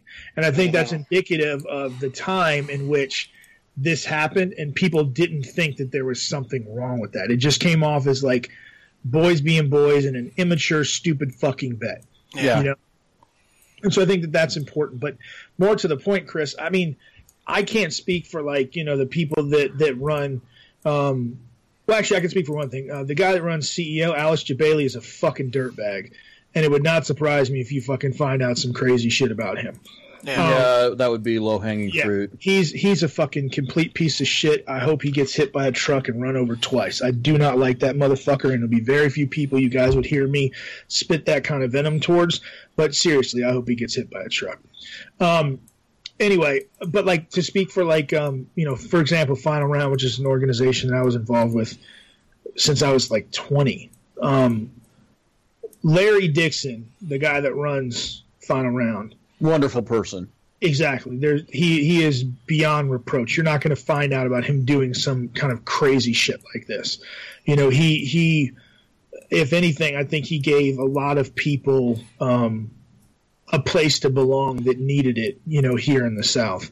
And again, I think, folks like him are beyond reproach. And I think maybe you could argue something like that, with Wizard maybe, but the one thing that I don't hear talked about very much is that not a lot of people liked Mr. Wizard. No. Like, I know that sounds fucking crazy, right? Like, you could talk about the canons, and, I think depending on how, like, who you talk to, you talk to other TOs, maybe some of them might not have the highest opinion of the canons. But the canons overall are nice people, and they're likable people. For a lot of the fighting game community, that they didn't like Joey, right? They didn't like Mr. Wizard. They didn't like who he was. They didn't like the way he behaved and all of that shit. And I think the fucked up thing that happened here is that despite his dislike, what are you going to do? The plutocracy that I was talking about. Exactly. So to that point, and I don't know, like at almost every tournament that I've been to, like big ones outside of Final Round, I've always heard rumors of shady things going on, but they were never like this. They were never about taking advantage of people. Never anything sexual. It was always something like money, or somebody doing something wrong. Because again, there's always kind of like been this like street level griminess to some of the smaller portions of the fighting game community, but never anything like this. Okay. So I don't know if you'll see that. I mean, maybe you will. Part of me wonders if we're going back this far, if we're going back to pre-2002, you could probably find dirt on almost any of these older guys that were in the fighting game community. I think, again, with the exception of folks like Larry. I've slept at that motherfucker's house. I've been in the room when he was counting money to make sure that people got paid for their tournaments. I have never, ever seen Larry do anything that was not 100% above board. I can't speak, that way for other folks. But especially in terms of something like this, again, the only type of things that I've ever seen that kind of gave me pause in the fighting game community, had to be around money. And it was usually somebody like, oh, let's do a money match for like $1,000, and somebody get their ass whooped and be like, yeah, I don't have the money. It was like stupid shit like that. It was never anything like this. Okay, so another question I have is sort of, do you expect like the people that are organizing these tournaments to sort of redouble up on accountabilities, talking to their people like, okay, if you see something, you hear something, you got to say something. We need to double back on this and hopefully not allow this to happen as thoroughly as a lot of this stuff seems to be happening. I think anyone who wants to stay in business is going to do that. Do you think the big publishers, Capcom, WB, all these the developers also bringing these games are going to also put pressure on these companies, these groups? After a fashion, but there was a scene before they were on board, there would be one after they leave, but it would definitely look a lot different than what we have now. Yeah. Especially if they're hoping to get on like ESPN and whatnot. Yeah, I think the other thing too is it's about what the tournament is trying to do. Like for example, at one point, like Final Round started getting mentioned on ESPN. That was never the goal, right? Like the goal was, we want to have a fucking fighting game tournament with our friends and with new people that are in the community and come together and do some cool stuff and play together, right? Like that was the goal for Final Round. And then, from that morphed into it being like this business venture that it is. So, when you start dealing with sponsor money and all kinds of, I guess, attachments that come with that kind of thing, I think that you are definitely going to have folks like Capcom and NetherRealm and all those guys saying like, we want some more accountability. But again, I don't know what that looks like, because how do you stipulate in a contract that some stupid shit happens at your at your tournament venue, but maybe not the tournament. Like tournament organizers can do everything that they can to make their tournaments as safe as possible for everyone. Like, that was something else that I saw kind of thrown around this week that really bothered me. I saw something where somebody was like, we should just make tournaments 18 years and up, right? There have been plenty of kids that have come to Final Round. I mean, people, like, I brought my son to Final Round when he was like 7. Like, there's never any feeling like something bad would happen to our kids because we all looked out for each other. People would bring their families and stuff down on like the last day. So I don't know how you can really hold people accountable. Would it just be like requiring them to have a guardian? Having somebody that can at least keep an eye on them, if not. Yeah, and that's so you don't have just kids showing up and then who knows what happens to them because there's nobody. I think that's a parenting problem as well. Like, when we had people, because we did have young kids come down to Final Round, and there was never a time when they weren't with their parents. So if you have a young kid going to a tournament by themselves, like, first of all, as a TO, that would be a strange position to be put into, because it would be like, where the fuck is your mom and dad? Like, who's with you? Who's watching you? Like, that would be a huge concern for me, not because I'd be worried about them being in danger or being like snatched by somebody. Like, that's the other thing. The fighting game community, for the most part, does a pretty good job of watching out for itself. I think the only time that you, at least in my experience, that you see that not really happening goes back to that clout. How did you pronounce it, Pat? Cloutocracy, yeah, where, like, you have somebody or I've seen people that thought just because a top player was a top player, they were a good person. And that's bullshit. Like, people are people, regardless if they can play a fucking video game or not. I mean, fuck, Duck Doe fucking defrauded a huge chunk of Shoryuken with a pyramid scheme back in the late 2000s. Yeah, that's a whole different story we can get into. Holy shit. I was never aware of that one. Yeah, so that's a whole different conversation we can get into. So the point is that just because you're a top player doesn't mean you're a good person. You see folks like Chris G, who's just a fucking whiny person. You've seen a lot of the folks at the top that have been like good players, but aren't very good people. So I think that whatever you're doing, if you're going to a tournament or anything like that, you need to be aware of the folks that you're around. And that's the other reason why the community aspect of the fighting game community is such a big deal, because typically, if you're rolling to a tournament, you're going with your friends, unless you're traveling out of state. And even then, I know a lot of people that go Right. I know a lot of people that go to out-of-state tournaments, but meet up with people at out-of-state tournaments that they know. So you're still in a position where you're around people that you feel safe around. I mean, I've slept on the fucking floors of hotel rooms when I've been traveling for tournaments, and was never worried my wallet was going to get snatched or something like that. So, and again, just to go back to the question, I mean, you could put stuff on there for minors, but I think the only thing, like in this instance that happened with Mr. Wizard with Crack Prawn, is that if Crack Prawn's like mom was there, she'd have been like, "Don't jump in that fucking pool. Don't show him your dick." Yeah. I don't know, and I'm not trying to be at any point apologetic for what Wizard did, because I think it's fucking horrible. But like, let's reframe this, right? Let's say that dick thing happened at Evo.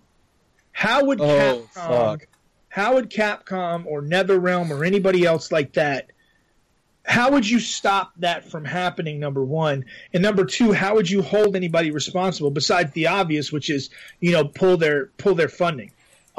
Because, like, let's say Joey, under the assumption Joey's been doing all of this stuff, Mr. Wizard's been doing all of this stuff without a lot of people knowing about it. Would that have happened? Like, it's not like he did that on the fucking main stage. No. Right? Yeah. And so that comes back to, how do you hold those folks accountable besides taking the money? And so I just think it's a really tricky proposition, because, like, if I, as a TO, if somebody does something fucking shady in their hotel room, how can I stop that? Yeah. And you have to hope there's... I think you can't really prevent it from happening. You can only deal with it after the fact, unfortunately. Right. Mm-hmm. Yeah, you have to hope that the victim is willing to speak up. So that people can know that maybe this isn't a person we should allow and it's a tough situation. It's a tough situation, because I don't know if you guys know, like, over the last 2 days, like, Noel Brown apparently got accused of rape. But apparently and I haven't looked into this fully, so I don't know, which way I can weigh in on. Well, that wouldn't be the first time, would it? I don't know. I don't have much of an opinion about Noah Brown. I've met him plenty of times. He's not a guy I'd hang out with, but I don't know, what his deal is. But apparently this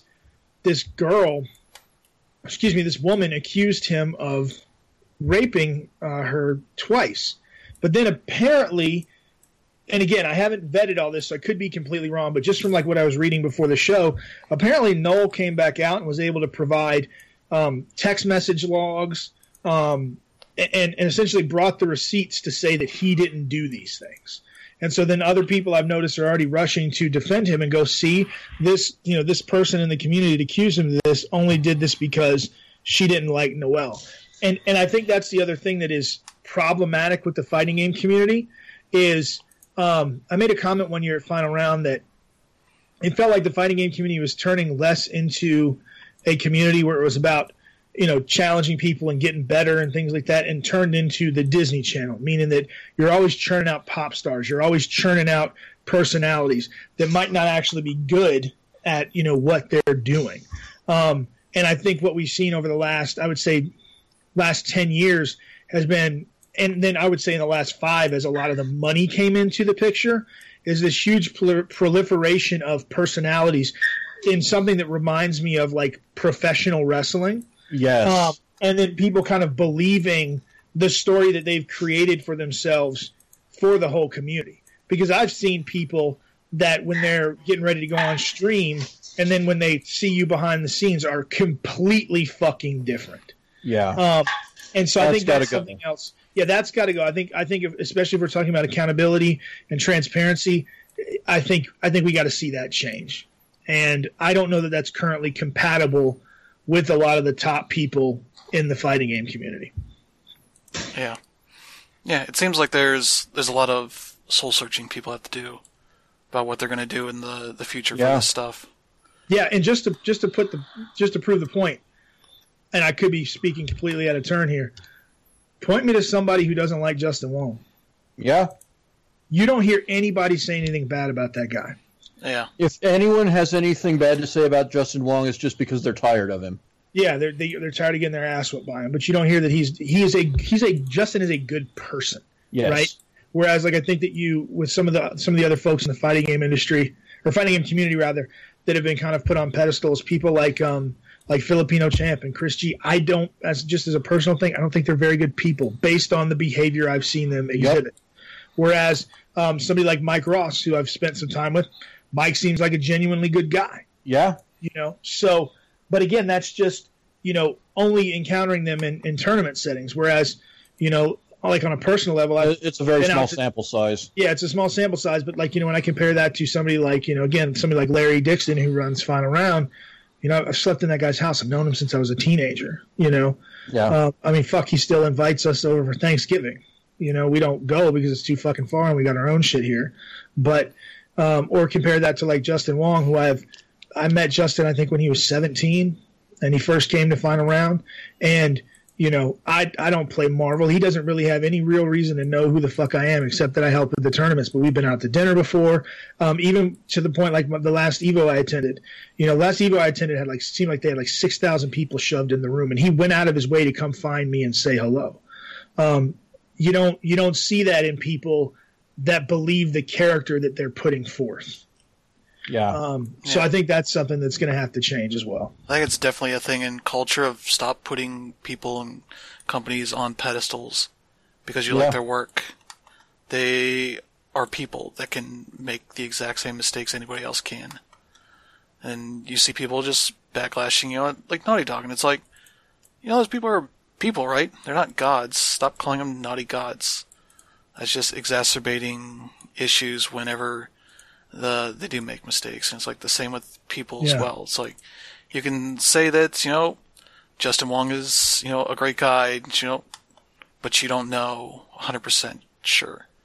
It could come out there's some secret thing, but not accusing him of anything, but are those people that have come out over the years in pop culture and whatnot. Find out, this person secretly was a huge scumbag. They were just really good at hiding it. And that's always a thing you gotta keep people at an appropriate distance when you're praising them. Yeah. Because you never know. And you don't want to be the guy with shit all over your face because you were the one pushing them to other people that could be potential victims. And finding out later that you involved in that. Yeah, no, I hear you. And that's why I'm me personally, the only person that I can vouch for, like truly in the fighting game community is Larry and Pat. Yeah. So, and then of course, obviously my friends that I played with and I've been around and like, that's the kind of stuff I can, but like, for people that you sort of know from a distance, I can't do that. That's what I think that's what fans kind of have to rethink what they're doing as well. Yeah, agreed. Stop, like especially with streamers and YouTubers, like stop making them out to be perfect people just because you enjoy their content. Well, and not just that. I think the other thing, this will be the last thing I say because I think we're definitely running over, but I think the other part of it is you shouldn't assume just because someone is famous they are good, right? Yeah. And to that point, when you get exposed to people just liking you and being nice to you and maybe even like girls talking to you that you would not have been able to do otherwise just because you can move pixels around on the screen better than somebody else, I think for a lot of folks that can be really, really intoxicating. It can make you especially if it's novel. Yeah, and it can make you say or do things that you wouldn't normally do. And then again, that sort of reinforces that thing that we were talking about a few minutes ago, where you essentially start believing your own hype. Yeah. That's a big theme with a lot of these accusations is people of power using that to take advantage of others. Yep. And that's definitely something that has to be asked of anybody in power in these communities. Right, and you think about that too. Like if in Joey's in the instance with Mr. Wizard, I mean, who knows how long he's actually might have like legitimately been doing something similar to what he did to Crackprawn because of his position, and how many people that he was doing that to let him do that to them because of his position. Like one of the things that we've seen in the Me Too movement was some of these people did not fight back because the person that they were fighting against was in power. And that's what makes it even worse, right?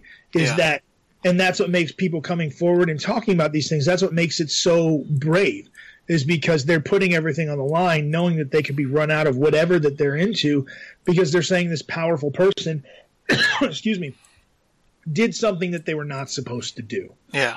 And that's the other thing that's so troubling about this is that, when you look at somebody, I'm not saying like Mr. Wizard and Harvey Weinstein are the same type of person, but when you were at there's a spectrum and they're both on it. Yeah, exactly. There's a spectrum, they're both on it. And when you're at that level of power, you effectively can run people out of your, EVO's the biggest fighting game tournament in the fucking world by a magnitude of like 6 compared to every other event around it. And so, you have that kind of power. You can toss somebody out. You can, do whatever to them. I think people are a lot more willing to let you get away with shit that you shouldn't. And that's definitely not the way that it should be. And I think that we see that in every one of these power structures where these bad things happen. Yeah. And so I think the biggest thing to get around to the original question you asked, Chris, is that I think the only way really forward in a lot of these examples is almost an extreme level of accountability. And I think that comes down to character. I don't think you can really also gain that from a rule set. I think people have to naturally or whatever, however they may come about it, want to do the right thing. Like one of the things that stuck out to me about what Crackprawn said was that, and forgive me, I'm paraphrasing, but he said something like, I was taken advantage of and I didn't know that I was. I think that's the other thing that's really, really important here. And he's like, he came to realize this obviously much, much later. I don't know why he spoke out about it. The reason why doesn't really matter. But the fact that he did is important. But again, we talked about the context of the time and when these things happen. I think that stuff is relevant too. So there's just so many things. But I think at the end of the day, the accountability has to come internally, and whether it's extreme or whatever, I do think that also begins with the type of character, that the people in question have. And so, for anybody that's looking at doing tournament stuff or going to tournaments, talk to people that have been to these places, see if, shady things have happened around it. And every tournament organizer that I know is more than happy to talk to the people that are interested in coming to their tournament or who have been there. So, if bad things have happened at tournaments that you've been to, tell someone. That's the other key portion of this. The only way to root this kind of stuff out is if people truly know that it happened. Like, I knew Wizard was gay like a decade ago. I had no idea he would do something like this. No fucking idea. Now, were you there for the Darkwing Duck thing? No. Okay. I hadn't even heard about that, Pat, till you and I talked about it. Huh. So, and that's the other part of it, right? As jacked in as I was to the community for such a long time, I'm also on a completely different coast than you guys. I don't even remember that getting over here. So that's they must something have else. Put a lid on that a lot faster than it felt like. Yeah. I mean, once the lid was on it was on. But yeah. But I really do think it comes down to character and the character of the people that you're around, and the people that are throwing the tournaments. That I think that matters more than anything. And I think from that's where you get that kind of accountability. Yeah. Yeah. So. We'll move on to the next couple stories here. Go on to other parts of the FGC. One of the lead designers of Skullgirls and Indivisible, Mike Zymont, has been accused of uncomfortable making two people at least, maybe more, but making them comfortable with demeaning and sexually suggestive comments. One over PMs. Private messages, and the other one over the course of years. One of them involving Bunny, a popular Twitch streamer who has 1.5 million followers across their various social media pages, playing stuff like Guilty Gear Xrd and Skullgirls. So she came out, so last week she came as a surprise when she announced she would be stepping away from the genre. Saying, a big reason I am taking a break from the fighting game community is sexual harassment I received from a big creator. It was out of nowhere and really mortified me. I don't feel comfortable sharing their identity yet. It really shocked me how intrusive they were. And then this morning, as of this writing, she came forward to shed more light, saying that it had been about Mike Zymont, a veteran fighting game competitor and developer on Skullgirls and Invisible. Described private messages from Zymont as incredibly disrespectful, but eventually sharing an Imgur gallery of screen caps of conversations from him. Which I believe I saw a little bit of this, but a lot of it came off of as just a dude who's like really out of his element, I guess. Saying a lot of shit he should not have. Mike Z and I'm just jumping in here because I got to bounce in just a second, you guys. Mike Z has always struck me as a dude that is extremely socially awkward and doesn't have any fucking idea of the implications of all the shit that he says and what those implications are. Not saying that remotely as an excuse for him, but to hear this about Mike Z does not surprise me. Yeah. Yeah, so that's definitely going to be an issue. I don't think Lab Zero has made any statements or decisions on this, whether to get rid of him or not. Well, Mike Z basically is Lab Zero, so I don't think a statement is coming. But yeah, it seems like a bunch of people in the community put out a statement calling for him to be banned from commentary, 2-year ban from competition. Combo Breakers also said he is not welcome at next year's event. So there's definitely that for I'm just finding out about this. Yeah. And the last one, it's kind of the FGC and overall getting these allegations, especially in the Smash community, where it is a lot of quote-unquote FGC. Yeah. Let me use air quotes on that. Yeah, just for the record, most of the people in the fighting game community feel that Smash is an entirely separate community. Yeah. Even though the core is that, it's a fighting game, whatever. Until you have the major events, most Smash communities don't intersect with like Street Fighter communities. All right. But yeah, there's been a number of people having allegations revealed about them. A lot of people in their 20s having relationships with people in their teens. Things that are very much gross. That these people should not be doing. That has basically become a Smash stereotype, I've found. Yeah. It's like being a top Smash player is like being a pop punk frontman in that regard. it's more surprising when your behavior is above board. I don't understand why teen girls would put themselves in that position. I mean, well, especially when you combine it with the average hygiene level of the Smash player. Exactly, I've seen them a lot not appealing. We've probably been downwind from a few of them too. Yeah. When before 2 released, when they had a sneak preview at Woodfield Mall, I was really trying to swing my arms kind of wide to get people to stand away from me when I was waiting to play. Elbow room. Yep. Yeah. Ugh. Nasty. Yeah, my involvement with not really the competitive part of the community, but just the fandom part of the community and Smash is also kind of fairly toxic in the way they handle things.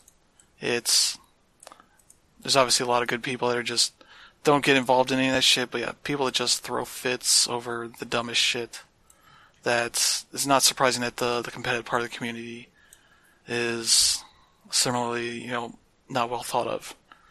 Especially because there's a lot of stuff here, but they don't catalog all of it, but they do go over a lot of the esports parts of it with, Pro Smash player Troy Puppe Wells said that he had a sexual relationship with commentator Cinnamon Senpai Dunson when he was 14. She was 24.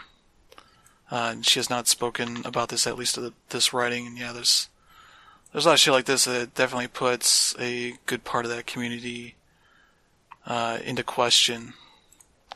Hopefully there are good people at the top that can hopefully get the rot out of there, but it seems like, that's gonna probably affect how visible those tournaments are for a good bit here.